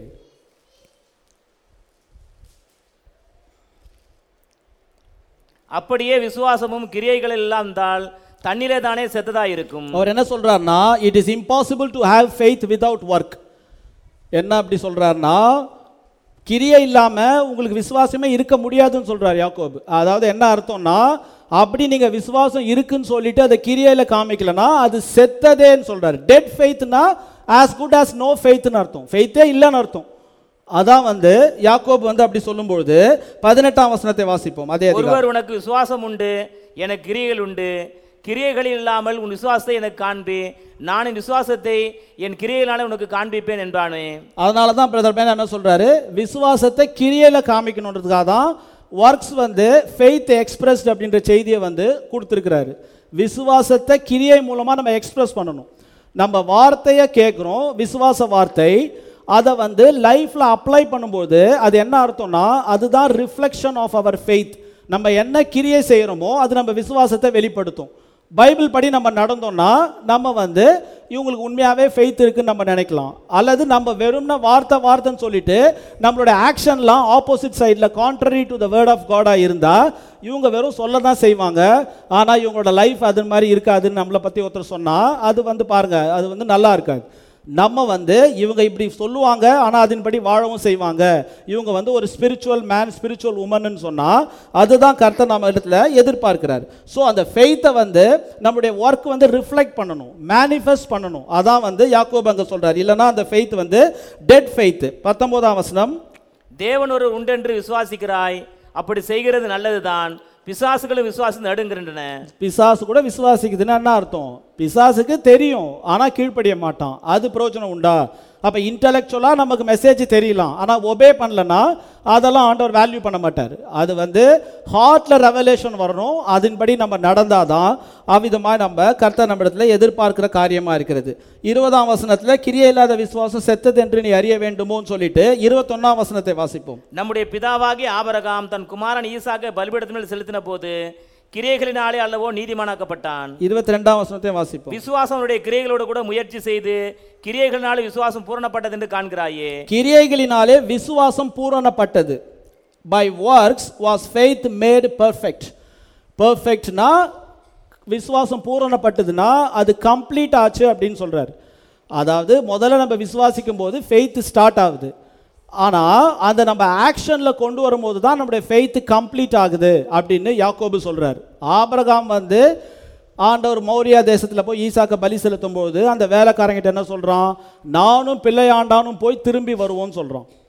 அப்போ அதை எப்படி சொல்கிறான் அவன், இப்போ ஈசாக்கை தான் பலி செலுத்த ஆண்டவர் சொல்லியிருக்காரு, கூட்டிகிட்டு போகிறான், அவனுக்கு அது தெரியும். ஆனால் அவன் ஏன் அப்படி சொல்கிறான்னு எபிரேயரில் போட்டிருக்கு. ஏன்னா ஆண்டவர் வந்து ஈசாக்கை பலி செலுத்தினாலும் திரும்ப உயிரோடு எழுப்பி எனக்கு கொடுப்பாரு, நான் அவனை கூட்டிகிட்டு வருவேன், ஏன்னா ஈசாக்கு மூலமாக தான் உன் சந்ததி விளங்கும்னு ஆண்டவர் சொல்லியிருக்காரு. அவர் சொன்ன வார்த்தையை மாற்ற மாட்டாருன்னு அவனுக்கு ஆண்டவரை பற்றி நல்லா தெரியும். அப்போ நானும் பிள்ளையாண்டவனும் போய் தொழுது கொண்டு திரும்பி வருவோன்னு சொன்னால் ஒரு ஃபெய்த்னால தான் அவன் அதை சொல்கிறான். ஆனால் அங்கேயே ஆபிரகாம் அதோட நிற்கிறானா, அப்படி சொல்லிட்டு அங்கே போயிட்டு அவன் வந்து ஈசாக்கை வந்து அந்த பலிபீடத்தில் கிடத்தாமல் கத்தியை எடுத்து அவனை வெட்ட போகாமல் சும்மா எதையோ ஒன்று டைம் வேஸ்ட் பண்ணிட்டு அங்கே இங்கே பார்த்துட்டு இருந்தான்னா, பயந்துக்கிட்டு இருந்தான்னா, அந்த ஃபெய்த் அவன் சொன்ன அந்த கன்ஃபெஷன் உண்மைன்னு நம்ம நினைப்போமா? நினைக்க மாட்டோம். நாங்கள் போய் திரும்பி வருவோன்னு சொல்கிறான், ஆனால் ஈசாக்கை கொல்ல அவன் ரெடி ஆயிடுறான், கத்தி எடுத்து ஓங்குறான். அப்போ தான் ஆண்டவர் வந்து அவனை ஸ்டாப் பண்ணுறாரு. அப்போது அவன் அந்த கத்தி எடுத்து ஓங்கும்போது அவனுடைய ஃபெய்த்து வந்து கம்ப்ளீட் ஆகுது. இங்கே சொன்னபடியே அவங்க செய்கிறான். அப்போ அந்த கிரியையில் காமிக்கும் போது அவனுடைய ஃபெய்த் வந்து பர்ஃபெக்ட் ஃபெய்த் ஆகுது, ப்ரூவ் ஆகுது. ஆண்டவர் வந்து ஈசாக்கை கொல்லாமையே அவனை கொண்டு இவன்கிட்ட அனுப்பும்போது இவன் சொன்னபடியே வேலைக்காரங்கிட்ட திரும்பி வந்துட்டான். அப்போ அவன் ஃபெய்த் வந்து பர்ஃபெக்ட் ஃபெய்த் கம்ப்ளீட் ஆயிடுச்சு. ஆனால் அதில் வந்து எவ்வளோ சேலஞ்ச் இருக்குது. நம்ம இப்படி சொன்னால் ரொம்ப ஈஸியாக இருக்கும். அது அந்த ஆபிரகாம் இருந்த சுச்சுவேஷன் அது எப்படி இருக்கும் பாருங்கள். சொல்கிறான் இவன் வேலைக்காரங்கிட்ட நான் போயிட்டு வருவேன்னு சொல்கிறான், ஆனால் அங்கே அவனுக்கு எப்படி இருக்கும், அவன் வந்து தான் மகனை வந்து சாக்ரிஃபைஸ் பண்ணணும், ஆனால் அதுக்கு அவன் ரெடி ஆகிறான். ஏன்னா அவனுக்கு அந்த ஃபெய்த் இருக்குது, ஆண்டவர் அவனை உயிரோடு எழுப்புவாருன்னு. Praise the Lord. அந்த ஃபெய்த் தான் ஆண்டவருடைய வார்த்தை மேலே நமக்கு தேவைன்னு கர்த்தர் நம்ம இடத்துல எதிர்பார்க்கிறார். அதனால தான் கிரியையினாலே விசுவாசம் பூரணப்பட்டது அப்படின்னு போட்டிருக்கு. வெளிப்படுத்தல் 12ஆம் அதிகாரம் 11ஆம் வசனத்தில் நம்ம என்ன வாசிக்கிறோம்னா, we overcome by the blood of the lamb. அந்த வசனத்தை வாசிக்கலாம். மரணம் நேடுதா இருந்தாலும் அதற்கு தப்பும்படி தங்கள் ஜீவனையும் பாராமல் ஆட்டுக்குட்டியின் ரத்தத்தினாலே தங்கள் சாட்சியின் வசனத்தால் அவர் ஜெயித்தார்கள். ரெண்டு காரியத்தினால ஜெயிக்கிறோம். ஆட்டுக்குட்டியின் ரத்தம், சாட்சியின் வசனம். blood of the lamb, word of the testimony அப்படின்னு போட்டிருக்கு. blood of the lamb. இந்த மெசேஜில் பிளட்னா நம்ம வந்து என்ன நினைப்போம், சாபனத்து மக்கள் வந்து இயேசுவின் ரத்தம் ஜெயம், இயேசுவின் ரத்தம் ஜெயம் சொல்லுவாங்க. பிளட்னா அந்த லிக்விடா, ஜீசஸ் கிரைஸ்டோட சரீரத்திலேருந்து கல்வாரி சிலுவையில் அவர் சிந்தின ரத்தம் வந்து விலையேற பெற்ற ரத்தம். அது ஒரு தரம் அங்கே சிந்தினார். அதன் மூலமாக தான் நம்ம எல்லாரும் மனு குலத்தை அவர் மீட்கிறார். ஆனால் இப்போ அந்த பிளட் அவைலபிளாக நமக்கு இருக்கா? அது ட்ரை ஆயிடுச்சு. அல்லது இயேசு கிறிஸ்துவை இப்போ நம்ம மீட் பண்ணால் அவர் அந்த ரத்தம் தோய்ந்த சரீரத்தோடு இருப்பாரா? இல்லை, அவர் டிரான்ஸ்ஃபார்ம்ட் ஆகிட்டார், க்ளோரிஃபைட் ஆகிட்டார், அவர் பர்ஃபெக்ட் பாடியில் இருப்பார். அப்போ இப்போ பிளட்டுன்னு நம்ம சொன்னால் அது என்ன அர்த்தம்? பிளட்டுன்னா அந்த டோக்கன். பிரதர், அந்த யாத்திராம் 12ஆம் அதிகாரத்தில் என்ன போட்டிருக்கு? The blood shall be your token ஆண்டவர் சொல்கிறார். நீங்கள் இருக்கும் வீடுகளில் ரத்தம் தான் உங்களுக்கு அடையாளமாக இருக்கும் அப்படின்னு சொல்கிறார். அப்போ இந்த மெசேஜில் பிளட்டுன்னா இப்போ என்ன அர்த்தம்? பிரதர் பெனம் என்ன சொல்கிறாரு?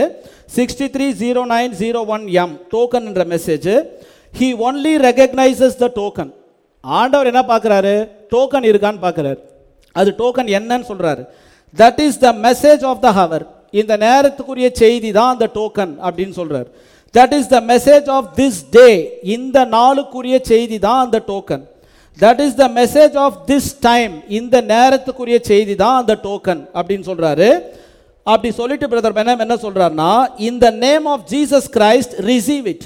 இயேசு கிறிஸ்துவின் நாமத்திலே அதை பெற்றுக்கொள்ளுங்கள் அப்படின்னு சொல்றார். இந்த வெளிப்பாட்டை பெற்றுக்கொள்ளுங்கள், அந்த மெசேஜையும் பெற்றுக்கொள்ளுங்கள். அப்பதான் அதுதான் நம்முடைய டோக்கன்.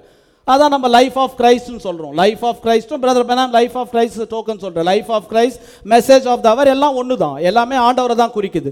அப்போ டோக்கன்ற செய்தியில் அவ்வளோ தெளிவாக பிரதர் பெனாம் சொல்லும்போது இயேசு கிறிஸ்து நாமத்தை அதை பெற்றுக்கொள்ளுங்கள்னு சொன்னால் நிறைய பேர் அதை பெற்றுக்கொள்ள மாட்டுறாங்க. அவங்க தாலி மோதிரத்தை போய் இம்பார்ட்டன்ஸ் கொடுக்குறாங்க. அது ஏதோ ஒரு பெரிய அதை செய்யலைன்னா நம்ம பரலோராஜ்யமே போக முடியாதுன்னு நினைக்கும் போது அப்படி ஒரு ஜுவல்லுக்கெல்லாம் ஆண்டவர் அவ்வளோ இம்பார்ட்டன்ஸ்லாம் கொடுக்க மாட்டார், ஷுவராக கொடுக்க மாட்டார். ஆண்டவர் ஸ்பிரிச்சுவல் திங்ஸை நமக்கு சொல்கிறாரு. Praise the Lord. அவருடைய லைஃப் தான் அங்கே இம்பார்ட்டன்ட்டு, அந்த ஒரு உலோகம் இம்பார்ட்டன்ட் கிடையாது, அவருடைய லைஃப் தான் இம்பார்ட்டன்ட். ஹல்லேலூயா.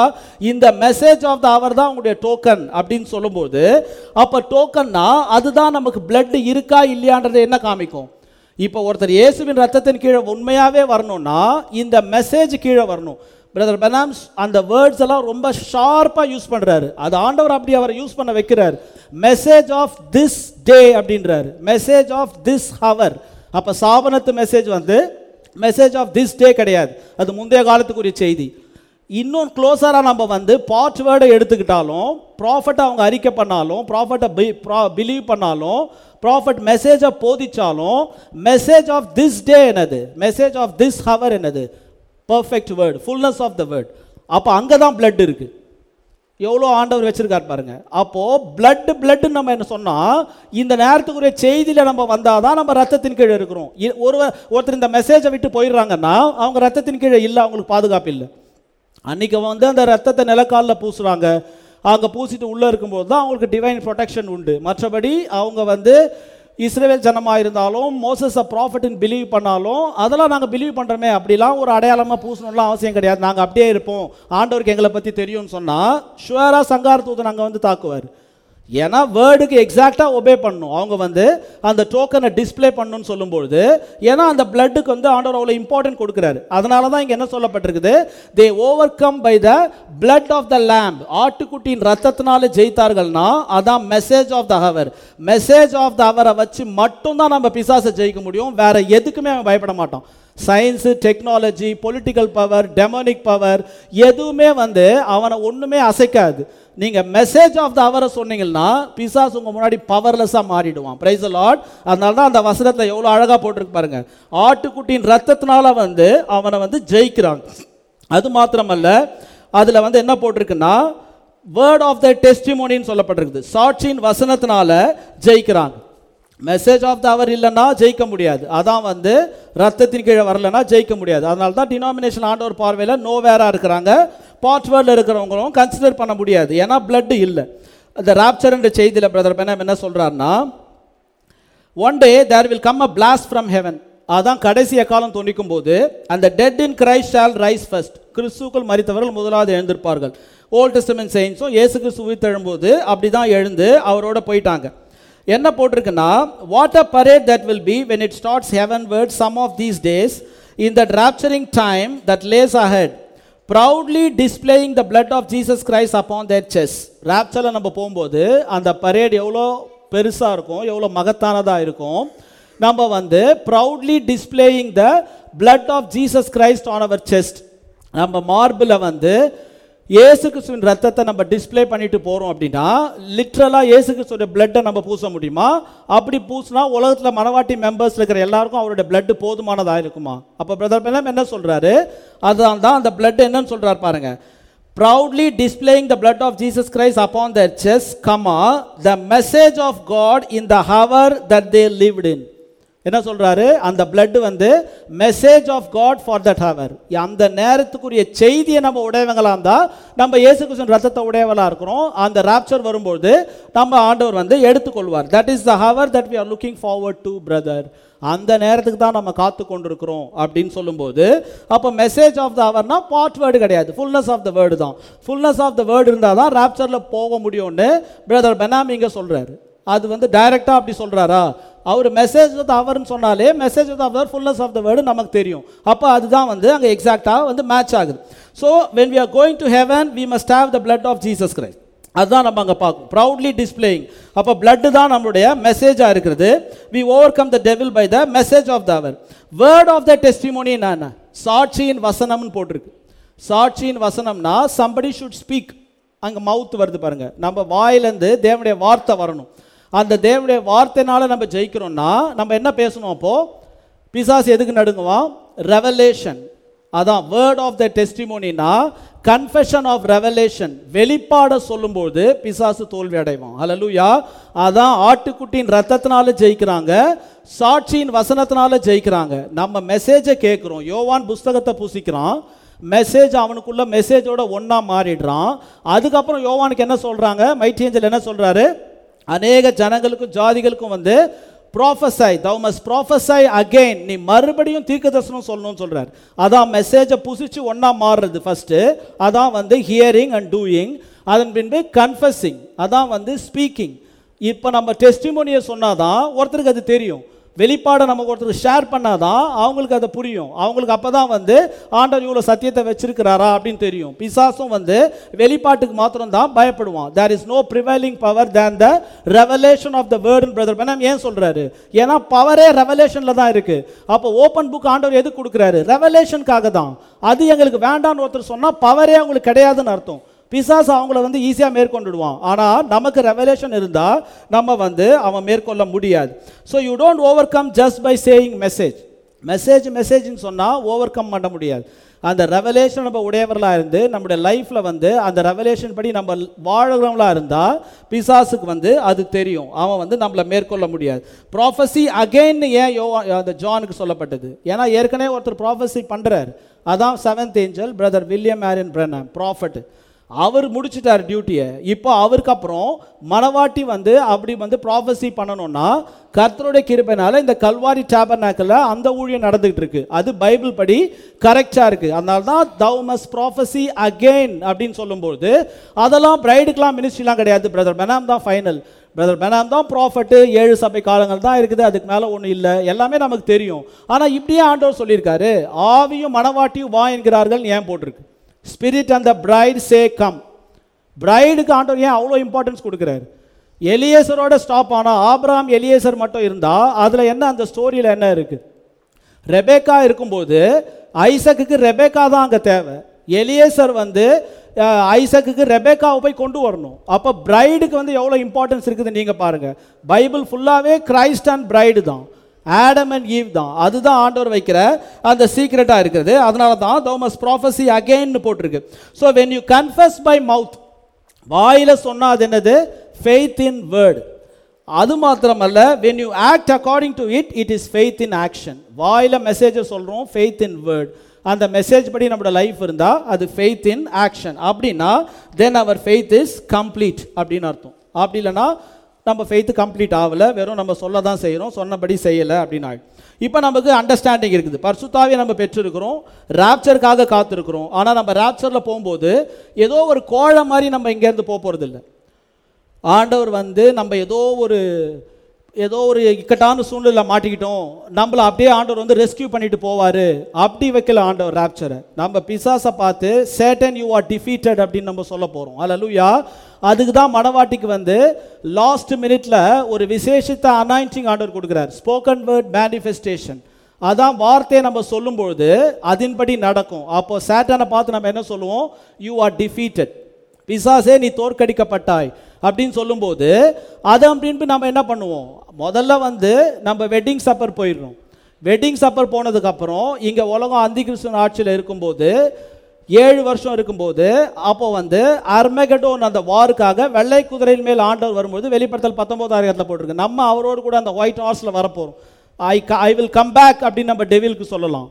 அப்படி வந்து ஆடமுக்கு நீ வந்து என்ன செஞ்ச, அதுக்கு இப்போ நம்ம வந்து அவனை பழி வாங்கலாம். ஆடமை வந்து அவன் வந்து ஏவாள் மூலமாக டிசீவ் பண்ணும்போது அவங்க பாவத்தில் விழுந்தாங்க. இப்போ ஆனால் இந்த second you will not be டிசீவ்டுன்னு சொல்லும்பொழுது நம்ம வந்து அவனை ஜெயிக்க போகிறோம். அதுக்கு தான் ஆண்டவர் வந்து இந்த புக்கை கொடுத்துருக்கார். இந்த புக்கு க்ளோஸ்டாக இருந்தால் நமக்கு ஒன்றுமே தெரியாது.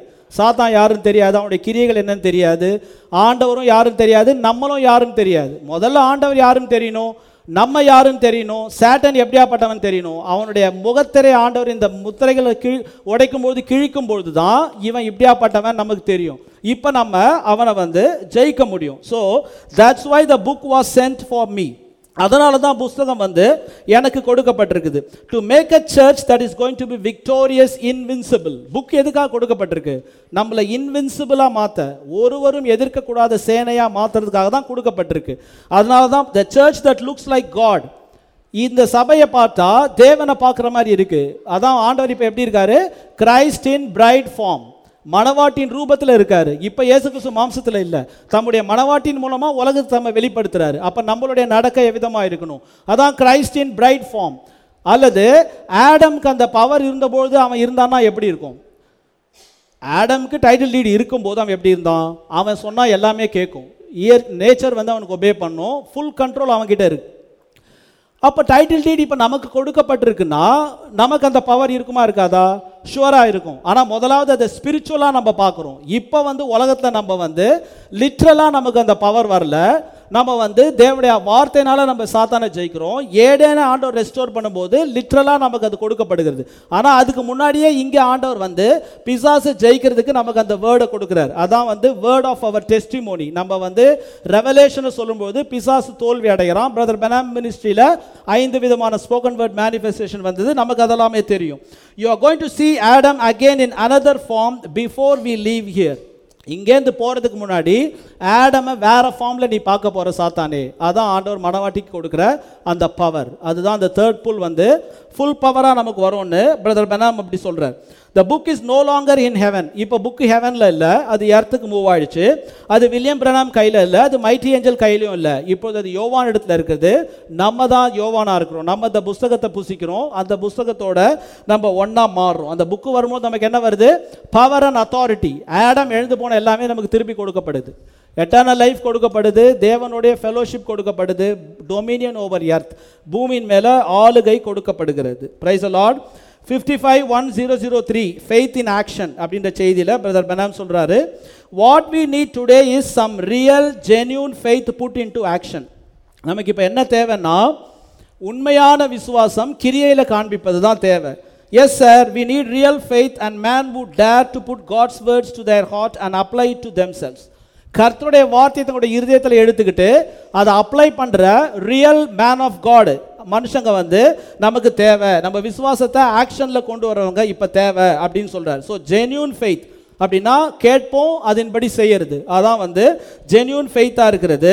நம்ம வந்து இந்த பனிக்காலத்தில் நீங்கள் அந்த ஸ்கின்னெல்லாம் வந்து ரொம்ப ட்ரை ஆகிடுது, அந்த ஆயிலோ அல்லது ஏதோ ஒரு லோஷனோ போட்டு நம்ம பாடியை வந்து ஷைனிங்காக வச்சுக்கிட்டு நம்ம வந்து நல்ல மாதிரி பலன்னு இருக்கணும் அப்படின்னு நினைப்போம். அதான் அதை வந்து அப்ளை பண்ணால் நம்மளை பார்க்கும்போது நல்லா பிரைட்டாக இருக்கிறாங்க அப்படின்னா அதுதான் நம்முடைய அப்பியரன்ஸாக அப்படி காட்டும். ஸோ அந்த ஆயில் வந்து ஹோலி கோஸ்டாக இருக்குது. நம்ம மெசேஜாக நமக்கு வந்து அப்ளை பண்ணி நம்மளுடைய லைஃப் வந்து அப்படி ஷைனிங்காக இருந்ததுன்னா அதை தான் கர்த்தர் நம்ம இடத்துல எதிர்பார்க்குறா இருக்கிறார். அதான் நேச்சுரல் திங்ஸ் தான் டைப்ஸ் ஸ்பிரிச்சுவல் திங்காக இருக்குது. You must reflect the message. நம்ம மெசேஜை ரிஃப்ளெக்ட் பண்ணணும். மோசே வந்து தேவனிடத்தில் பேசிட்டு வரும்போது அவன் ஃபேஸ் எப்படி இருந்தது? ஷைனிங்காக இருந்தது. அவங்கெல்லாம் முக்காடு போட்டுக்கிட்ட சொல்கிறாங்க, அந்த அளவுக்கு வந்து ஷைனிங்காக இருந்தது. அதே மாதிரி தான் இந்த மெசேஜ் வந்து யோவான் எரிந்து பிரகாசிக்கிற விளக்காக இருந்தான். அதெல்லாம் எப்படி வருது அவங்களுக்கு அந்த ஷைனிங்? ஹோலி கோஸ்ட்னால. ஹல்லேலூயா. காட்ஸ் பவர் வந்து ஆண்டவர் வந்து அப்படியே அந்த கொடுக்குறாரு அவங்களுக்கு. ஷோ அஸ் த ஃபாதர் என்ற செய்தி 63:06:06. அவர் religion must become in action. நம்ம வந்து கிரியையில் காமிக்கணுன்ற பிரதர் பெனாம் சொல்றார். Christian religion is an action. கிறிஸ்டியானிட்டியே வந்து செய்யறதுல காமிக்கிறது தான். தேவனுடைய ராஜ்யம் பேச்சில் அல்ல, அது பலத்தில் இருக்குன்னு சொல்லி நம்ம வசனம் வாசிக்கிறோம் 1 கொரிந்தியர் 4:20. If Jesus Christ himself in action that can. இயேசு கிறிஸ்து உலகத்தில் வரும்போது எல்லாமே அவர் ஆக்ஷனில் வந்து அவர் சொல்கிறத செய்கிறார். அவர் வெறும் சொல்ல மட்டும் செய்யலை, சொன்னதின்படி செய்யவும் செய்கிறார். So my life is no longer my life. இப்போ என்னுடைய வாழ்க்கை வந்து நான் வாழறது கிடையாது. அதான் பவுல் சொல்கிறாரு, கிறிஸ்து என்னில் ஜீவிக்கிறார். அப்போ நான் பிழைத்திருக்கிறது எப்படி பிழைக்கிறேன்? தேவனுடைய குமாரனை பற்றும் விசுவாசத்தினாலே பிழைத்திருக்கிறேன். அந்த ஃபெய்த் அங்கே வருது பாருங்க. Faith of the Son of God, God's faith, அதான் ஜென்யூன் ஃபெய்த். அது நமக்கு வந்தால் நம்மளோட லைஃப் அது மாற்றிடும். பவுல் முன்னாடி இருந்தது மாதிரி அவர் இப்போ இல்லை. அவர் வந்து கம்ப்ளீட்டாக சேஞ்ச் ஆகிட்டாரு. அவர் என்ன சொல்கிறாரு? சத்தியம். இயேசு கிறிஸ்து என்னை சந்திச்சாரு, நான் என்னோட லைஃப் மாறிடுச்சு, நான் நியூ பர்த் அடைஞ்சிருக்கிறேன். இயேசு தான் தேவன், யெகோவா தான் இயேசு கிறிஸ்து சொல்லும்போது வெறும்னா அப்படி வாயில சொல்றது இல்லை. அவரே இப்போ சொல்றாரு, நான் இப்போ எப்படி வாழறேன்? Faith of the Son of God, தேவனுடைய குமாரனை பற்றும் விசுவாசத்தினாலே வாழ்கிறேன் அப்படின்னு சொல்லும்போது brother Branham faith in action அதே செய்தியில் சொல்றார். The heroes of the Old Testament had faith, they put it in action. பழைய ஏற்பாட்டு பரிசுத்தவான்களுக்கு விசுவாசம் இருந்தது, அதை கிரியையில காமிச்சாங்க. You have got them for an example. நமக்கு ஒரு முன் உதாரணமா அவங்க அப்படி செஞ்சிருக்காங்க. Now we have got faith. இப்போ நமக்கு விசுவாசம் இருக்கு, but you won't put it in action. ஆனா நீங்க அதை வந்து கிரியையில காமிக்க மாட்டீங்க. Ride away on the powers of the Holy Spirit. அப்போ பரிசுத்தாவின் வல்லமையை நம்ம காண்பிக்கிறதுக்கு நம்ம வந்து அந்த ஃபெய்த்தை எக்ஸ்பிரஸ் பண்ணணும் கிரியைகள் மூலமா. அப்போ தான் நமக்கு ஜென்யூன் ஃபெய்த் இருக்குன்னு அர்த்தமாகுதுன்னு பிரதர் பெனாம் சொல்றார். இப்போ சகரியா 9:9 நம்ம வாசிப்போம். சகரியா தீர்க்கதரிசியின் புஸ்தகம் 9ஆம் அதிகாரம் 9ஆம் வசனம். சியோன் குமாரத்தியே மிகவும் கலிகூறு, எருசலேம் குமாரத்தியே கெம்பீரி, இதோ உன் ராஜா உன்னிடத்தில் வருகிறார், அவர் நீதியுள்ளவர், ரட்சிக்கிறவரும், தாழ்மையுள்ளவரும், கழுதையின் மேலும் கழுதை குட்டியாகிய மரியின் மேலும் ஏறி வருகிறமா இருக்கிறார். இது வந்து சகரியா சொன்ன ப்ராஃபஸியா இருக்கிறது. அவர் வந்து ஆண்டவர் வந்து அந்த கழுதையின் மேலும் கழுதை குட்டியாக மரியின் மேலும் ஏறி வருகிறா இருக்கிறான் போது இந்த பிக்சரை நம்ம பார்க்குறோம். ராஜா வராரு, ஒரு ஹேஸ் மேலே அந்த ப்ராசஸன் நடக்குது. அதை வந்து சகரியா தீர்க்கதரிசி வந்து ப்ராஃபஸியா சொல்றாரு. டாட்டர்ஸ் ஆஃப் ஜெருசலேம், எருசலேம் குமாரத்திகள் வந்து அங்கே வந்து சந்தோஷப்படுறாங்க. இந்த ப்ராஃபஸி வந்து ஒரு ஃபவுண்டேஷன், இது ஒரு அஸ்திபாரம் மாதிரி. அதை எப்படி ஒர்க் பண்ண வைக்கணும் அந்த ப்ராஃபஸி எப்படி நிறைவேறும்? அந்த ப்ராஃபஸி நிறைவேற நேரத்தில் என்ன நடந்தது? மார்க் 11ஆம் அதிகாரத்துக்கு போவோம். மார்க் 11ஆம் அதிகாரம் முதல் 2 வசனங்களை வாசிக்கலாம்.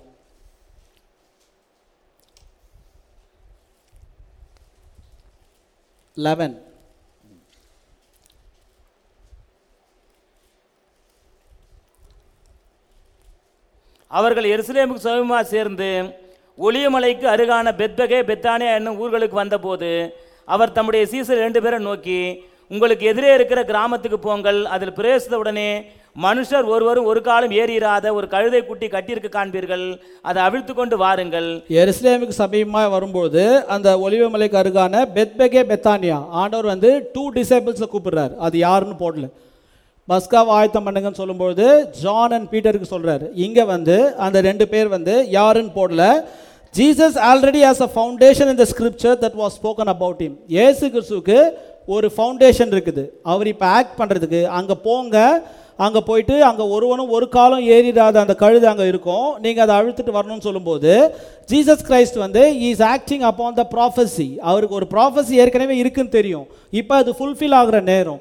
அதனால் அவர் என்ன சொல்கிறாரு, 2 டிசைபிள்ஸை கூட்டிட்டு நீங்கள் போயிட்டு அதை வந்து அழுத்துட்டு வரணும்னு சொல்லும்போது when he moved he takes 2 disciples. அந்த 2 பேரும் அங்கே யாருன்னு சொல்லிட்டு சகரியா 9:9 எழுதியிருக்கா? இல்லை. அந்த கழுது அங்கேருந்து எப்படி வரும்ன்றதுலாம் சகரியா எழுதலை. ஆனால் ஆண்டவர் அப்படி போவார்னு போட்டிருக்காரு. ஆனால் இந்த 2 டிசைபிள்ஸும் அந்த ப்ராஃபஸிக்குள்ள அன்ரிட்டனாக இருக்கிறாங்க. சகரியா எழுதுனது ரிட்டர்னு, இந்த 2 டிசைபிள்ஸும் அன்ரிட்டனாக இருக்கிறாங்க அந்த வேர்டுக்குள்ள. இப்போ வந்து லாஸ்ட் டைமில் வந்து கரைதிரை இல்லாத ஒரு மணவாட்டி வருவா அப்படின்னு, பரிசுத்தம் பிழையற்றதுமான ஒரு மணவாட்டி வருவான்னு சொல்லலாம். அது ஒரு ப்ராஃபஸி. ஆனால் அதுக்குள்ள பிரைடு மெம்பர்ஸ் எல்லாருமே இருக்கிறோம். நம்ம ரியல் பிரைடாக இருந்தால் அந்த எபேசர் 5:26-27 நம்மளும் இருக்கிறோம். ஆனால் அன்ரிட்டனாக இருக்கிறோம். ஆனால் ரியலாக நம்ம அங்கே இருக்கிறோம். எப்படி நம்ம ப்ரூவ் பண்ண முடியும்? இந்த மெசேஜ் வரும்போது நம்ம அதை ரிசீவ் பண்ணும்போது நம்மளோட லைஃப் அதுக்கு ஒப்பு கொடுக்கும்போது நம்ம அதில் இருக்கிறோன்னு ப்ரூவ் ஆகும்.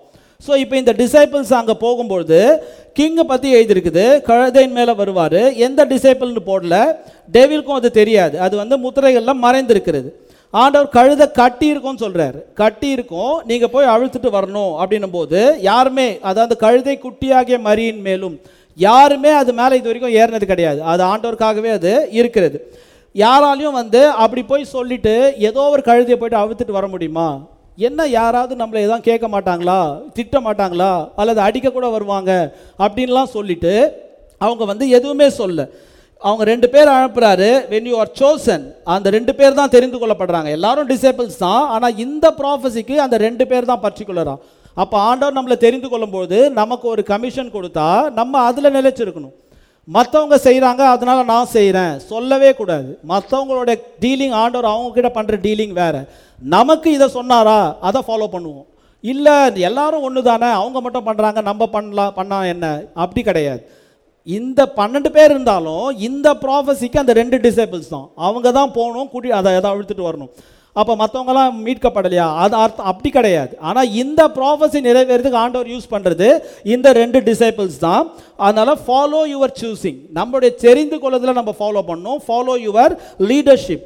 இப்போ God knew who will believe it. இப்போ ஆண்டவர் சொல்கிறதுக்கு எந்த கேள்வியும் கேட்காம இவங்க 2 பேர் தான் போவாங்கன்னு அவருக்கு தெரியும். அதனால் கரெக்டாக அவங்களுக்கு சொல்லும்பொழுது அவங்க இன்டெலெக்சுவலாக இருந்தால் ஆண்டவரை கேள்வி கேட்பாங்க. என்ன இப்படி நாங்கள் போய் அப்படி அழுத்துட்டு வரணும்னா எப்படி, அது யாரோட கழுதியை நாங்கள் எப்படி கூட்டிகிட்டு வர முடியும்? நகோமி இருக்கிறா, ரூத்துக்கு வந்து அந்த அட்வைஸ் கொடுக்குறா. ரூத் 3ஆம் அதிகாரத்தில் போவாஸ் இருப்பான், அவன் புசிச்சு குடிக்கிற வரைக்கும் நீ எதிர்படக்கூடாது, அவன் தூங்கினதுக்கப்புறம் அவனுடைய அந்த ஸ்கர்ட்டை வந்து அந்த போர்வையை ஒதுக்கி அவன் பாதத்தில் நீ படுத்துக்கணும் அப்படின்னு சொன்னால், இது மாதிரி ஒரு பெண்கிட்ட போய் பிஹேவ் பண்ண சொன்னால் எந்த பெண்ணாவது ஒத்துப்பாங்களா? நீங்கள் சொல்லுங்கள் பார்க்கலாம். பைபிளில் அது அப்படியே எழுதியிருக்கு அழகாக. அதுக்கு அவங்க எவ்வளோ வந்து ப்ரொட்டஸ்ட் பண்ணுவாங்க, என்ன இப்படி போய் ஒரு காரியத்தை செய்ய சொல்கிறீங்களேன்னு. ஆனால் பைபிளில் வந்து ரூத் அப்படி ஏதாவது கேட்டாலான்னு போட்டிருக்கா? ஒரு வார்த்தை கூட கேட்கல. அவள் சொன்னதை எக்ஸாக்டாக அவள் போய் அப்படியே செஞ்சான். அப்படி தான் போட்டிருக்கே ஒழிய எதுவுமே கொஷின் பண்ணல. நவோமி வந்து ஹோலி ஸ்பிரிட்டுக்கு அடையாளமாக இருக்கா, அவள் தான் அந்த இன்ஸ்ட்ரக்ஷன் அவளுக்கு கொடுக்குறா. அப்போ பரிசுத்தாவியானவர் சொன்னதுக்கு எந்த மறுப்பும் கிடையாது. ஆனால் சொல்கிற காரியம் ரொம்ப விகற்பமாக இருக்குது. இல்லை அவர் சொன்னார்னா எந்த அப்ஜெக்ஷனும் அங்கே வராது. அல்லது அவன் வந்து சாப்பிட்டுட்டு இருக்கும்போது என்னை பார்த்துட்டானா என்ன பண்ணுறது, நான் அங்கே போனது மற்றவங்களுக்குலாம் தெரிஞ்சிச்சுன்னா என்ன பண்ணுறது, இப்படிலாம் அவளுக்கு இமேஜினேஷனும் வரல, அதை வந்து அவள் சொல்லவும் செய்யலை. ஆனால் இவங்களுக்கு வந்து ஆண்டவர் வந்து என்ன சொல்கிறாருன்னா, என்ன சொல்கிறாருன்னு பாருங்கள். 3ஆம் வசனத்தை வாசிப்போம். ஏன் இப்படி செய்கிறீர்கள் என்று ஒருவன் உங்களிடத்தில் கேட்டால். இப்போ ஆண்டவர் சொல்கிறாரு ஏன் இப்படி செய்கிறீங்கன்னு ஒருத்தன் கேட்டா, ஏன்னா ஒருத்தன் அப்படி கேட்பான்னு ஆண்டவருக்கு தெரியும், அதனால சொல்கிறார். ஆனால் ரூத்துக்கு வந்து உன்னை யாரும் அப்படி கேட்பாங்கன்னு நான் நவோமி சொல்லவே இல்லை, அதனால் யாரும் கேட்கவும் இல்லை. அவள் போய் அப்படி செஞ்சால் அதன்படி எல்லாம் முடிஞ்சு போச்சு. இங்கே வந்து ஆண்டவர் சொல்கிறார், தொடர்ந்து வாசிக்கலாம். இது ஆண்டவருக்கு வேண்டும் என்று சொல்லுங்கள், உடனே அதை இவ்விடத்திற்கு அனுப்பிடுவான் என்று சொல்லி அவர்களை அனுப்பினார். முதல்ல வந்து நீங்கள் யாருக்கிட்டையும் பேசக்கூடாது, நேராக போகணும், அவிழ்க்கணும். போன உடனே இது வந்து ஆண்டவருக்கு வேணும் அதனால் அவர் கொண்டு வர சொன்னாருன்னெலாம் நீங்கள் சொல்ல தேவையில்லை, நீங்கள் போய் அழுக்கணும். அப்போ ஒருத்தன் கேட்டால் இது மாதிரி சொல்லணும் அப்படின்னு சொல்லி கொடுத்துருக்காரு. So when you entering the vision, நீங்கள் அந்த தரிசனத்துக்குள்ளே போகும்போது, அந்த ப்ராஃபஸிக்குள்ளே போகும்போது, யூ வில் ஃபைண்ட் அப்போசிஷன், உங்களுக்கு எதிர்ப்பு வரும். நீங்கள் ஆண்டவருக்காக ஒரு காரியத்தை செய்யணும்னு நினச்சா உங்களுக்கு எதிர்ப்பு வரும். மோசஸ் வந்து கமிஷனை பெற்றுட்டு எஜிப்டுக்கு போகிறான். இந்த கழுதையை எப்படி அழுத்துட்டு வரணும்னு சொல்கிறாரோ ஆண்டவர், அதே மாதிரி என் ஜனங்களை போக விடு அப்படின்னு பார்வோன் கிட்ட போய் சொல்கிறான். ஆண்டவர் சொல்கிறாரு லெட் மை பீப்புள் கோ. அவங்களும் கட்டி வச்சிருக்கிறான் பார்வோன். அழுத்துட்டு வர சொல்லும்போது பார்வோன் உடனே அப்படியே ஆண்டவர் சொல்லிட்டாரா, உடனே நான் அனுப்பிச்சிடுறேன் எல்லாரும் போயிடுங்கன்னு சொன்னானா, அவன் எவ்வளோ அப்போசிஷன் காமிச்சான்னு நமக்கு எல்லாருக்குமே தெரியும். அதை எப்படி போராடி மோசஸ் கொண்டு வர வேண்டியது இருந்ததுன்னு சொல்லி. அதே மாதிரி நம்ம ஒரு ப்ராஃபஸிக்குள்ளே போனால், ஒரு விஷனுக்குள்ளே போகும்போது, இதை ஆண்டவருக்காக செய்யணும்னு நினைக்கும்பொழுது, அல்லது கர்த்தருக்காக நம்ம வாழணும்னு நினைக்கும்பொழுது, we will find opposition. அப்போ எதிர்ப்பு வந்து கண்டிப்பாக வரும். ஆனால் அப்போ வரும்போது என்ன சொல்லணும், இது கர்த்தருக்கு வேண்டும், ஆண்டவருக்கு வேண்டும் அப்படின்னு சொல்லுங்க, அப்போ விட்டுருவோம். அப்போது ஆண்டவருக்கு வேண்டும்னா என்ன, லார்ட் இயேசு கிறிஸ்து அந்த கழுதையை எப்போ விலைக்கு வாங்கினாரா? இல்லை, அதோட ஓனர் அங்கே தான் இருக்கிறாங்க. ஆனால் பூமியும் அது நிறைவும் கர்த்தருடையது. ஹல்லேலூயா. எல்லாமே அவருது தான். So when you are fulfilling God's will, தேவனுடைய சித்தத்தை நிறைவேற்றும் போது அப்போசிஷன் வரும்பொழுது வாயை மூடிட்டு இருக்காதீங்கன்னு சொல்றாரு ஆண்டவர். அப்போ நீங்க வந்து கர்த்தருடைய நாமத்தை சொல்லுங்க, இது ஆண்டவருக்கு வேணும்னு சொல்லுங்க, அப்போ பிசாசு பயப்படுவான் அப்படின்னு சொல்லும்போது அந்த டிசைபிள்ஸ் வந்து என்ன நினைக்கணும், ஐ am not venturing my self, சும்மா நானே அப்படி போல, ஆண்டவர் சொல்லியிருக்காரு, நாங்கள் அங்கே போகிறோம், அவர் இதை சொன்னார், அதன்படி செய்கிறோம், இதனால் இது எங்களுடைய சுய முயற்சி கிடையாது, அவர் சொல்கிறது தான் நம்ம செய்கிறோம். I believe a message, I believe a promise, I believe a prophecy. இதுதான் நம்மளுடைய அந்த ஆக்ஷனுக்கான ஃபவுண்டேஷன். இயேசு கிறிஸ்து சகரியா 9:9 படி ஆக்ட் பண்ணுறாரு. அப்போ அவருக்கு ஷுவராக அது என்ன நடக்கும்னு தெரியும். அந்த ப்ராஃபஸியை நிறைவேறதை ஸ்டாப் பண்ணுறதுக்கு யாராலையும் முடியாது. அதனால் அப்படி சொல்லும்போது அவங்க வந்து அங்கே போகிறாங்க. 4ஆம் வசனத்தை வாசிப்போம். அவர்கள் போய் வெளியே இருவழி சந்தியில் ஒரு வாசலருகே கட்டியிருந்த அந்த குட்டியை கண்டு அதை அவிழ்த்தார்கள். இப்போ வந்து இதுவே வந்து ஒரு ஃபெய்த்தோட ஆக்ஷன் தான், சும்மா யாராலையும் அப்படி போய் தைரியமாக பண்ண முடியாது, அவிழ்த்துறாங்க. அப்போ என்ன சொல்றாங்க, 5ஆம் வசனத்தை வாசி. அப்போது அங்கே நிற்கிறவர்கள் சிலர், நீங்கள் குட்டியை அவிழ்க்கிறது என்னவென்றார்கள். அப்போ யாரோ பார்த்துட்டு இருக்காங்க, அதான் வந்து அங்கே இருக்கிறது. அவங்க வந்து ஒரு வேலை இவங்களை பயமுறுத்திருக்கலாம், என்ன நீங்கள் இப்படிலாம் அவுக்குறீங்க, இதெல்லாம் என்ன ஆகும் தெரியும்ல, இவங்களை நீங்கள் வந்து போலீஸில் பிடிச்சி கொடுத்துருவோம் அப்படி இப்படின்னு சொன்னால் இவங்க வந்து என்ன பண்ணணும், அந்த நிற்கிற சிலர்னு போட்டிருக்கீங்க மார்க் 11ஆம் அதிகாரத்தில். லூக்கா 19ஆம் அதிகாரம் டைம் ஆயிடுச்சு. லூக்கா 19ஆம் அதிகாரத்தில் என்ன போட்டிருக்குன்னா, கழுதை குட்டியை அவர்கள் அவிழ்க்கும் போது அதற்கு உடையவர்கள் குட்டியை ஏன் அவிழ்க்கிறீர்கள் என்று கேட்டார்கள். இங்கே வந்து நிற்கிறவர்கள் சிலர். லூக்கா 19ஆம் அதிகாரத்தில் அந்த கழுதையோட ஓனர்ஸ்ன்னு அவங்க போட்டிருக்கு. The owners thereof said unto them, why loose ye the colt. Owners தான் கேட்குறாங்க. அப்போ ஆண்டவர் என்ன அவன் தான் கழுதையோட ஓனரு. அப்போ நீ வந்து லார்டு, LORD லார்டு, கேபிட்டல் எல்னா, LORD ஸ்மால் எல்னா எஜமான், லார்டு கேபிட்டல் எல்னா ஆண்டவருக்கு வேண்டும், எஜமான்களுக்கா எஜமான். ஒருவேளை நீங்கள் அந்த கழுதையை அவுக்கும் போது அந்த ஓனர் ஒரு பிரசிடெண்ட்டாக இருப்போன்னு வச்சுப்போமே, அவங்ககிட்ட சொல்லுங்க பிரசிடென்ட் ஆஃப் த பிரசிடென்ட்ஸ்க்கு வேணும்னு சொல்லுங்க. ஹல்லேலூயா. ஒருவேளை அவன் ராஜாவாக இருக்கிறான்னு வச்சுப்போமே, அவனுக்கு சொல்லுங்க ராஜாக்களுக்கு அதிபதிக்கு வேணும்னு சொல்லுங்க. ஹல்லேலூயா. அதுதான் அந்த அர்த்தத்தில் ஆண்டவர் சொல்றாரு. அவன் தான் ஓனரு, ஆனால் நீங்கள் ஆண்டவருக்கு வேணும்னு சொல்லுங்க, விட்டுடுவான். அதான் ஆண்டவருடைய பவராக இருக்கிறது. ஹல்லேலூயா. 16 அந்த 6ஆம் வசனத்தை வாசிப்போம். மார்க் 11:6. இயேசு கற்பித்தபடி அவர்களுக்கு உத்தரவு சொன்னார்கள், அப்போது அவர்களை போக விட்டார்கள். ஒரு விஷன்ல நம்ம போகும்போது, ஒரு ப்ராஃபஸியில் போகும்போது, இங்கே நமக்கு பாஸ்டர் என்ன சொல்லி கொடுக்குறாரு, மெசேஜ் ஆஃப் த அவர் என்ன சொல்லுது, வேர்ட் ஆஃப் காட் என்ன சொல்லுது, அதன்படி நம்ம ஆன்சர் கொடுத்தா நமக்கு பிசாசு வந்து தன் பிடியை தளர விட்டுருவான். So Jesus was doing this as per prophecy, so no opposition could stand on his way.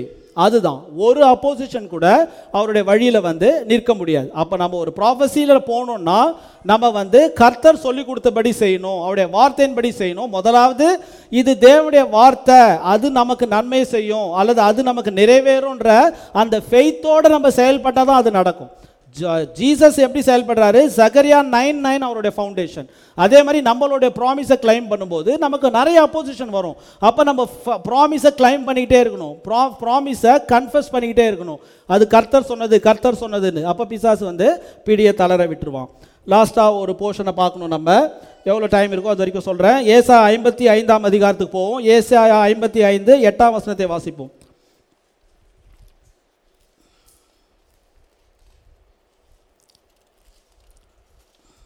என் நினைவுகள் உங்கள் நினைவுகள் அல்ல, உங்கள் வழிகள் என் வழிகளும் அல்லவென்று கர்த்தர் சொல்லுகிறார். இந்த சின்ன மூளையை கொண்டு நம்ம திங்க் பண்ணுறது வந்து பெருசாக நம்ம வந்து நினச்சிக்க வேண்டாம். ஏன்னா நம்மளுடைய தாட்ஸை விட ஆண்டவருடைய தாட்ஸ் ஹையராக இருக்குது. ஹல்லேலூயா. 9ஆம் வசனத்தை வாசிப்போம். பூமியை பார்க்கலும் வானங்கள் எப்படி உயர்ந்திருக்கிறதோ அப்படியே உங்கள் வழிகளை பார்க்கலும் என் வழிகளும், உங்கள் நினைவுகளை பார்க்கலும் நினைவுகளும் உயர்ந்திருக்கிறது. When God has for you is greater than you think. ஆண்டவர் எப்பவுமே நம்ம நினைக்கிறதோட நமக்கு அதிகமாக வச்சிருக்கிறார். அதான் மரியாள் கிட்ட சொல்லும்பொழுது அவள் வந்து த வாட் ஹைலி ஃபேவர்ட், கிருபை பெற்றவளே வாழ்க அப்படின்னு சொன்னால், மரியாளுக்கு அந்த வாழ்த்துதல் வந்து ரொம்ப ஷாக்கிங்காக இருக்குது. ஏன்னா அவள் வந்து அவ்வளோ லோவாக தன்னை நினச்சிக்கிறாள், ஆனால் ஆண்டவர் அவளுக்கு கொடுக்குற பேக்கேஜ் வந்து ரொம்ப பெருசு. அதே மாதிரி தான் கிதியோனை பார்த்து மைட்டி மேன் ஆஃப் வேலர்னு சொல்லும்போது இதுக்கெல்லாம் நாங்கள் தகுதியே இல்லை அப்படின்னு அவங்க சொல்கிறாங்க. அப்படி நம்ம சொல்லும்போது தான் ஆக்சுவலாக நம்ம அதுக்கு தகுதி ஆகிறோம் ஆண்டவர் பார்வையில். அது அப்படி தான், இது நான் வந்து பாத்திரவான் கிடையாதுன்னு நம்ம அவருக்கு சொன்னால் அப்போது நீ தான் அதுக்கு பாத்திரவான்னு ஆண்டவர் வந்து நம்மளை வந்து ஹானர் பண்ணுவார். 10ஆம் வசனத்தை வாசிப்போம்.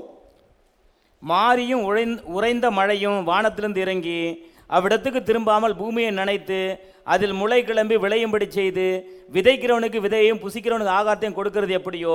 ரெண்டு காரியம் சொல்லப்பட்டிருக்குது. மாறி உறைந்த மழை, மாறினா ரெயின், உறைந்த மழைனா ஸ்னோ. அது வரும்போது அதோட பர்பஸ் என்ன? அங்கே முளை கிளம்பி விளையும்படி செய்யணும். அதுக்கப்புறமா விதைக்கிறவனுக்கு விதையை கொடுக்கணும், புசிக்கிறவனுக்கு ஆகாரத்தை கொடுக்கணும்.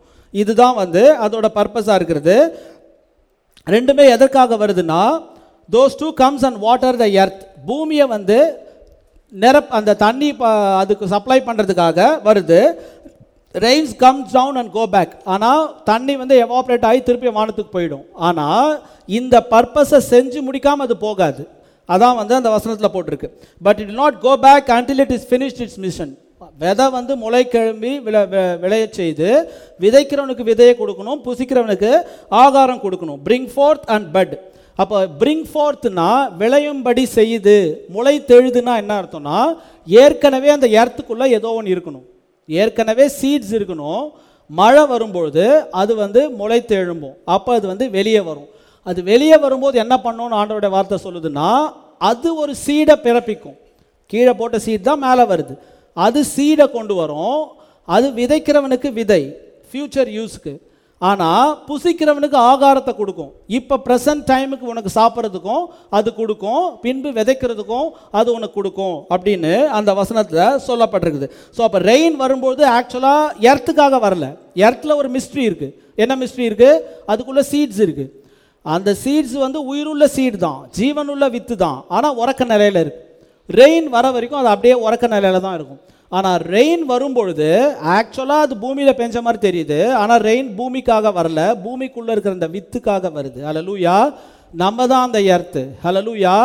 நமக்கு பரிசுத்த ஆவியான ஒரு வார்த்தையை கொடுக்கும்பொழுது, டீச்சிங் வரும்பொழுது நமக்காக தான் வருதுன்னா, அந்த உள்ள வித்து இருக்குது, ப்ரீ டெஸ்டினேட்டட் சீடு இருக்குது. அதுக்கு தான் அந்த ரெயின் கொடுக்கும் பொழுது அது எப்படி வருதுன்னு நம்ம பார்ப்போம். In other words, rain is coming for revelation. வெளிப்பாட்டுக்காக வருது. எப்படி வெளிப்பாட்டுக்காக வருது? உள்ளுக்குள்ள நிறைய சீட்ஸ் இருக்குது, களைகளும் இருக்குது, கோதுமையும் இருக்குது, கார்ன், ரைஸ், பார்லி, பலவிதமான அது என்னன்னு தெரியணும்னா ரெயின் வரணும். ரெயின் அது முளை கிளம்பி விளைத்து எழுந்து வந்தால் தான், ஓ இது அரிசி, இது கோதுமை, இது வார்கோதுமை அப்படின்னு நம்ம சொல்ல முடியும்.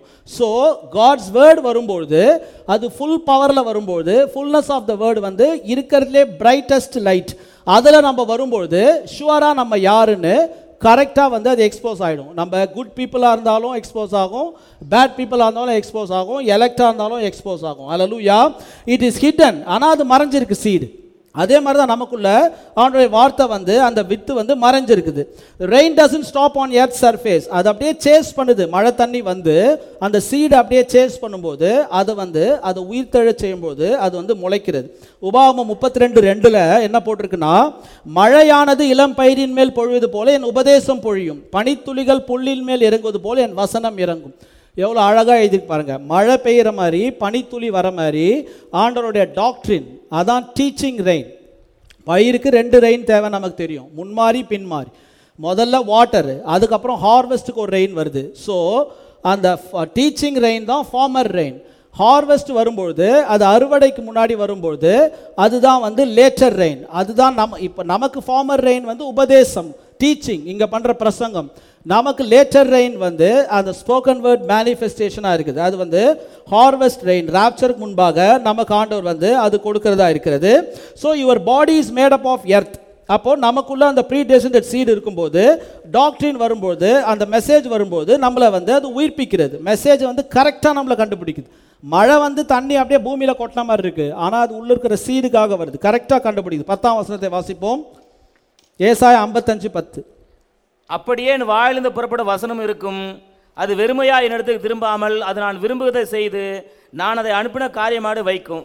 ஓகே, அந்த மழை அந்த சீடு வரும்போது 2 காரியத்தை செய்து, ஒன்று விதைக்கிறவனுக்கு விதையை கொடுக்குது, புசிக்கிறவனுக்கு ஆகாரத்தை கொடுக்குது. அதாவது seed for the sower, bread for the eater. 2 காரியம் ரொம்ப இம்பார்ட்டன்ட்டு.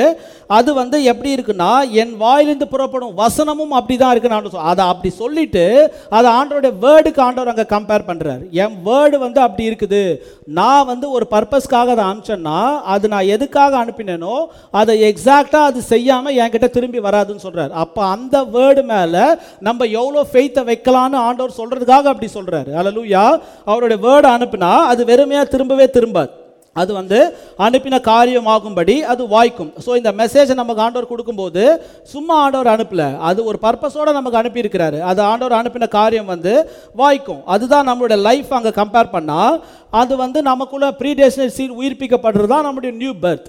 அதான் டாக்ட்ரின் வரும்போது, ஃபுல்னஸ் ஆஃப் த வேர்டு வரும்போது நமக்குள்ள இருக்க அந்த சீடு உயிர்ப்பிக்கப்படுது. அதான் நியூ பர்த். அதுக்கப்புறம் நம்ம க்ரோ ஆகிறோம். நம்ம க்ரோ ஆகும்போது நம்ம என்ன பண்ணுறோம், நம்ம வேர்டை ரீப்ரொடியூஸ் பண்ணுறோம். அதான் அந்த சீடு என்ன கொண்டு வருது, கீழே போட்டு அதே சீடு மேலே வருது. அப்போ அந்த சீடை அது வெளியே கொண்டு வரும்போது அதுதான் விதைக்கிறவனுக்கு விதை, அது ஃபியூச்சர் யூஸ்க்கு. நம்ம வேர்டை ரீப்ரொடியூஸ் பண்ணும்போது அது ஃபியூச்சர் யூஸ்க்கு. ஆனால் புசிக்கிறவனுக்கு ஆகாரம் கொடுக்கணும், உடனே ப்ரெசன்ட் டைமுக்கும் தேவை. அதுக்கு அந்த புசிக்கிறவனுக்கு ஆகாரத்தையும் அது கொடுக்குது அப்படின்னு சொல்லும்போது, when God does something in your life, விதை தேவனுடைய வசனம், அது நமக்கு தெரியும். when God does something in your life, it helps you for that present time. ஆண்டவர் நம்முடைய வாழ்க்கையில் ஒன்று செய்யும்போது, ஒரு அற்புதத்தை செய்கிறாரு, நமக்கு ஒரு தேவையை சந்திக்கிறாருன்னா அந்த ப்ரெசன்ட் டைமுக்கு அது ஹெல்ப் பண்ணும். ஆனால் ஃபியூச்சருக்கு அது எப்படி மாறுதுன்னா, become the word of God. வருங்காலத்துக்கு அது தேவனுடைய வார்த்தையாக மாறுது. அது எப்படின்னா, தாவீது ஒரு நாள் தகப்பனுடைய ஆடுகளை மேய்ச்சிக்கிட்டு இருக்கான். அப்போ ஒரு சிங்கம் வருது. அவனுக்கு ஆண்டவரோட ஒரு எக்ஸ்பீரியன்ஸ் இருக்குது. அந்த சிங்கத்தை அவன் கொன்னுடுறான்.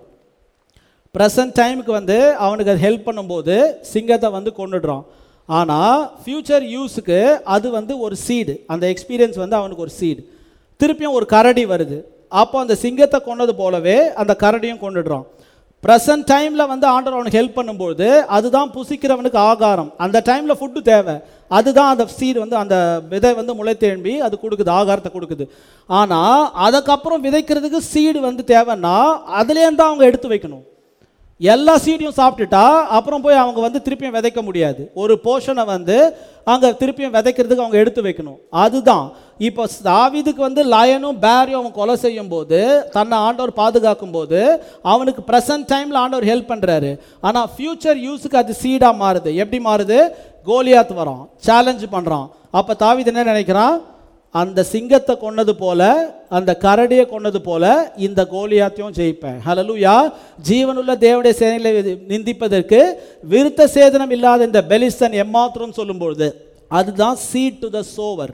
இது ஃபியூச்சர் டென்ஸில் நடக்கும்போது, அப்போ ப்ரெசன்ட் டைமில் ஆண்டவர் அவனை விடுவிக்கும் போது அவனுக்கு ஃபியூச்சருக்கு வேர்டு கிடைக்குது, ப்ரெசன்ட் டைமுக்கு ஃபுட்டும் கிடைக்குது. அதுதான் 1 சாமுவேல் 17:36 நம்ம விதமாக வாசிக்கிறோம். அந்த சிங்கத்தையும் அந்த கரடியையும் உம்முடைய அடியானாகி நான் கொன்றேன், விருத்தசேதனம் இல்லாத பெலிஸ்தனும் அவைகளை ஒன்றை போல இருப்பான், அவன் ஜீவனுள்ள தேவனுடைய சேனையில் நிந்தித்தானே என்றான். அதான் சொல்கிறோம். அப்போது அது ப்ரெசன்ட் டைமுக்கு அவன் ஹெல்ப் பண்ணதும் இல்லாமல் ஃபியூச்சர் யூஸ்க்கு வருது. So what God does in your life, நம்ம ஆண்டவர் ஒரு காரியத்தை நம்ம செய்கிறாரு, சாட்சி சொல்கிறோம். நம்ம சாட்சி சொல்லும்பொழுது ப்ரெசன்ட் டைமுக்கு நமக்கு ஆண்டவர் ஹெல்ப் பண்ணியிருக்காரு. ஆனால் நம்ம சொல்கிற சாட்சியை ஒருத்தர் கேட்டு, அந்த சகோனுக்கு ஆண்டவர் இப்படி செஞ்சார், எனக்கும் செய்ய முடியும், அந்த சிஸ்டருக்கு ஆண்டவர் இப்படி செஞ்சார், எனக்கும் செய்ய முடியும். அப்போ அவங்களுக்கு அது வேர்ட் ஆஃப் காடாக மாறுது. Praise the Lord. அதான் அதோட கருத்தாக இருக்கிறது. ஆபிரகாமை நம்ம பார்க்குறோம். பைபிளில் ஆபிரகாம் நடந்த வாழ்க்கை, அவன் ஆண்டவருடைய வார்த்தையை எப்படி வேல்யூ பண்ணான், எப்படி விசுவாசித்தான், எப்படி அவன் ஃபெய்த்தில் ஆக்ட் பண்ணான், இது ப்ரெசன்ட் டைமில் ஆபிரகாமுக்கு ஹெல்ப் பண்ணுது. அவன் ஈசாக்கை பலி செலுத்தும் பொழுது ஆண்டவர் தடுக்கிறாரு. ஒரு பெரிய எக்ஸ்பீரியன்ஸு. அவன் கர்த்தருடைய பர்வத்தில் பார்த்து கொள்ளப்படும் சொல்கிறான். அதே மாதிரி ஆட்டுக்குட்டி அங்கே சிருஷ்டித்து கொடுக்கப்பட்டது. ப்ரெசன்ட் டைமுக்கு ஆண்டவர் அவனுக்கு ஹெல்ப் பண்ணுறாரு. ஆனால் அவன் அப்படி செஞ்சது ஃபியூச்சரில் யூஸ் பண்ணுறதுக்கு சீடாக மாறிடுச்சு. அதான் இப்போ வேர்ட் ஆஃப் காட். நம்ம படிக்கிற பைபிளில் அதானே இருக்குது. ஆபிரகாம் என்ன செஞ்சான், அப்போ அவனுக்கு ஆண்டவர் ஹெல்ப் பண்ணார் தான், அது அவனுக்கு. ஆனால் நமக்காக இப்போ அது எழுதப்பட்டிருக்குது. இப்போ நமக்கு அது வேர்ட் ஆஃப் காட். அதே தான் நமக்கும். பிரதர் பெனாம் லைஃப்பில் ஒன்று சொன்னதை வச்சு நம்ம ஏன் ஜபத்தில் கிளைம் பண்ணுறோம் சொல்லுங்கள் பார்க்கலாம். ஏன்னா பிரதர் பெனாம் ஆண்டவர் அதை செஞ்சார்னா நமக்கும் அதை செய்வார். பிரதர் பெனாம் ஆண்டவர் ஹெல்ப் பண்ணும்போது அது ப்ரெசன்ட் டைமுக்கு பிரெட் ஃபார் த ஈட்டர். ஆனால் நம்ம இப்போ அதை வேர்ட் ஆஃப் காடாக எடுத்துக்கிட்டு நமக்கு அதை அப்ளை பண்ணும்போது அது seed for the sower. Hallelujah. விதைக்கிறவனுக்கு அது விதையாக இருக்கிறது. பைபிள் ஃபுல்லாக அப்படி தான். ஜோசப் லைஃப்பில் நடந்தது, டேவிட் லைஃப்பில் நடந்தது, ரெபேக்கா, எஸ்தர், ரூத் எல்லாமே ப்ரெசன்ட் டைமில் அவங்களுக்கு ஆண்டவர் உதவி செஞ்சார். ஃபியூச்சரில் வர நமக்கு வந்து அது வேர்ட் ஆஃப் டெஸ்டிமோனியாக மாறுது. அதான் அந்த வசனத்தில் என்ன வாசித்தோம்? they overcome by the blood of the lamb and the word of their testimony. சொல்ல போனால் நம்ம வெறும்னா ஆசீர்வதிக்கணும்னு ஆண்டவர் நினைக்கல. நம்மளை ஆசீர்வதிக்கும் போது நமக்கு ஒரு எக்ஸ்பீரியன்ஸை கொடுத்து நம்மையும் விடுவிக்கிறாரு, மற்றவங்களுக்கும் ஒரு பைபிளை எழுதுறாரு நம்ம மூலமாக. அதான் ரிட்டன் எபிசல்ஸ்ன்னு பைபிளில் போட்டிருக்கு. நம்மளுடைய ஆக்ஷன், நம்மளுடைய அந்த ஃபெய்த் ஆக்ஷனில் வரும்போது இந்த மாதிரி சூழ்நிலையில் இருந்தேன், கர்த்தர் என்னை விடுவிச்சாருன்னு நம்ம சொல்லும்பொழுது கர்த்தருடைய நாமம் மகிமைப்படுது. ப்ரெசன்ட் டைமுக்கு நமக்கு ஆண்டவர் ஹெல்ப் பண்ணாரு, ஃபியூச்சர் யூஸுக்கு வேற ஒருத்தருக்கு அது வந்து வேர்ட் ஆஃப் காடாக மாறுது. ஆண்ட் ஜெமிமா என்ன பண்ணுறாங்க? அவங்களோட சுச்சுவேஷன் ரொம்ப மோசம், பையன் மரிக்கும் தருவாயில் இருக்கிறான். பைபிளை பார்க்குறாங்க, ஷூனமைட்டை பார்க்குறாங்க. அவளுக்கு எலிசா தீர்க்கதரிசி அங்கே வரும்பொழுது அவன் பையன் வந்து உயிரோட வந்துட்டான். இதை வந்து அவங்க பார்க்கும்போது அன்னைக்கு சூனேமியாளுக்கு வந்து அது பிரெட் டு த ஈட்டர், அவளுக்கு புசிக்க ஆகாரம், அந்த டைமுக்கு அவளுக்கு தேவையானது அவளுக்கு கொடுக்கப்பட்டது. ஆனால் அப்படி அவள் விசுவாசத்தில் நடந்தது வந்து இந்த ஆண்ட் ஜெமிமாக்கு வேர்ட் ஆஃப் காடாக இருக்குது. அல்லேலூயா. பைபிளில் தான் வேர்ட் ஆஃப் காடாக ரெக்கார்ட் பண்ணப்பட்டிருக்கு. அப்போ நம்மளுடைய எக்ஸ்பீரியன்ஸும் ஆண்டவர் ஆக்சுவலாக ஒரு பைபிளை எழுதுறாரு.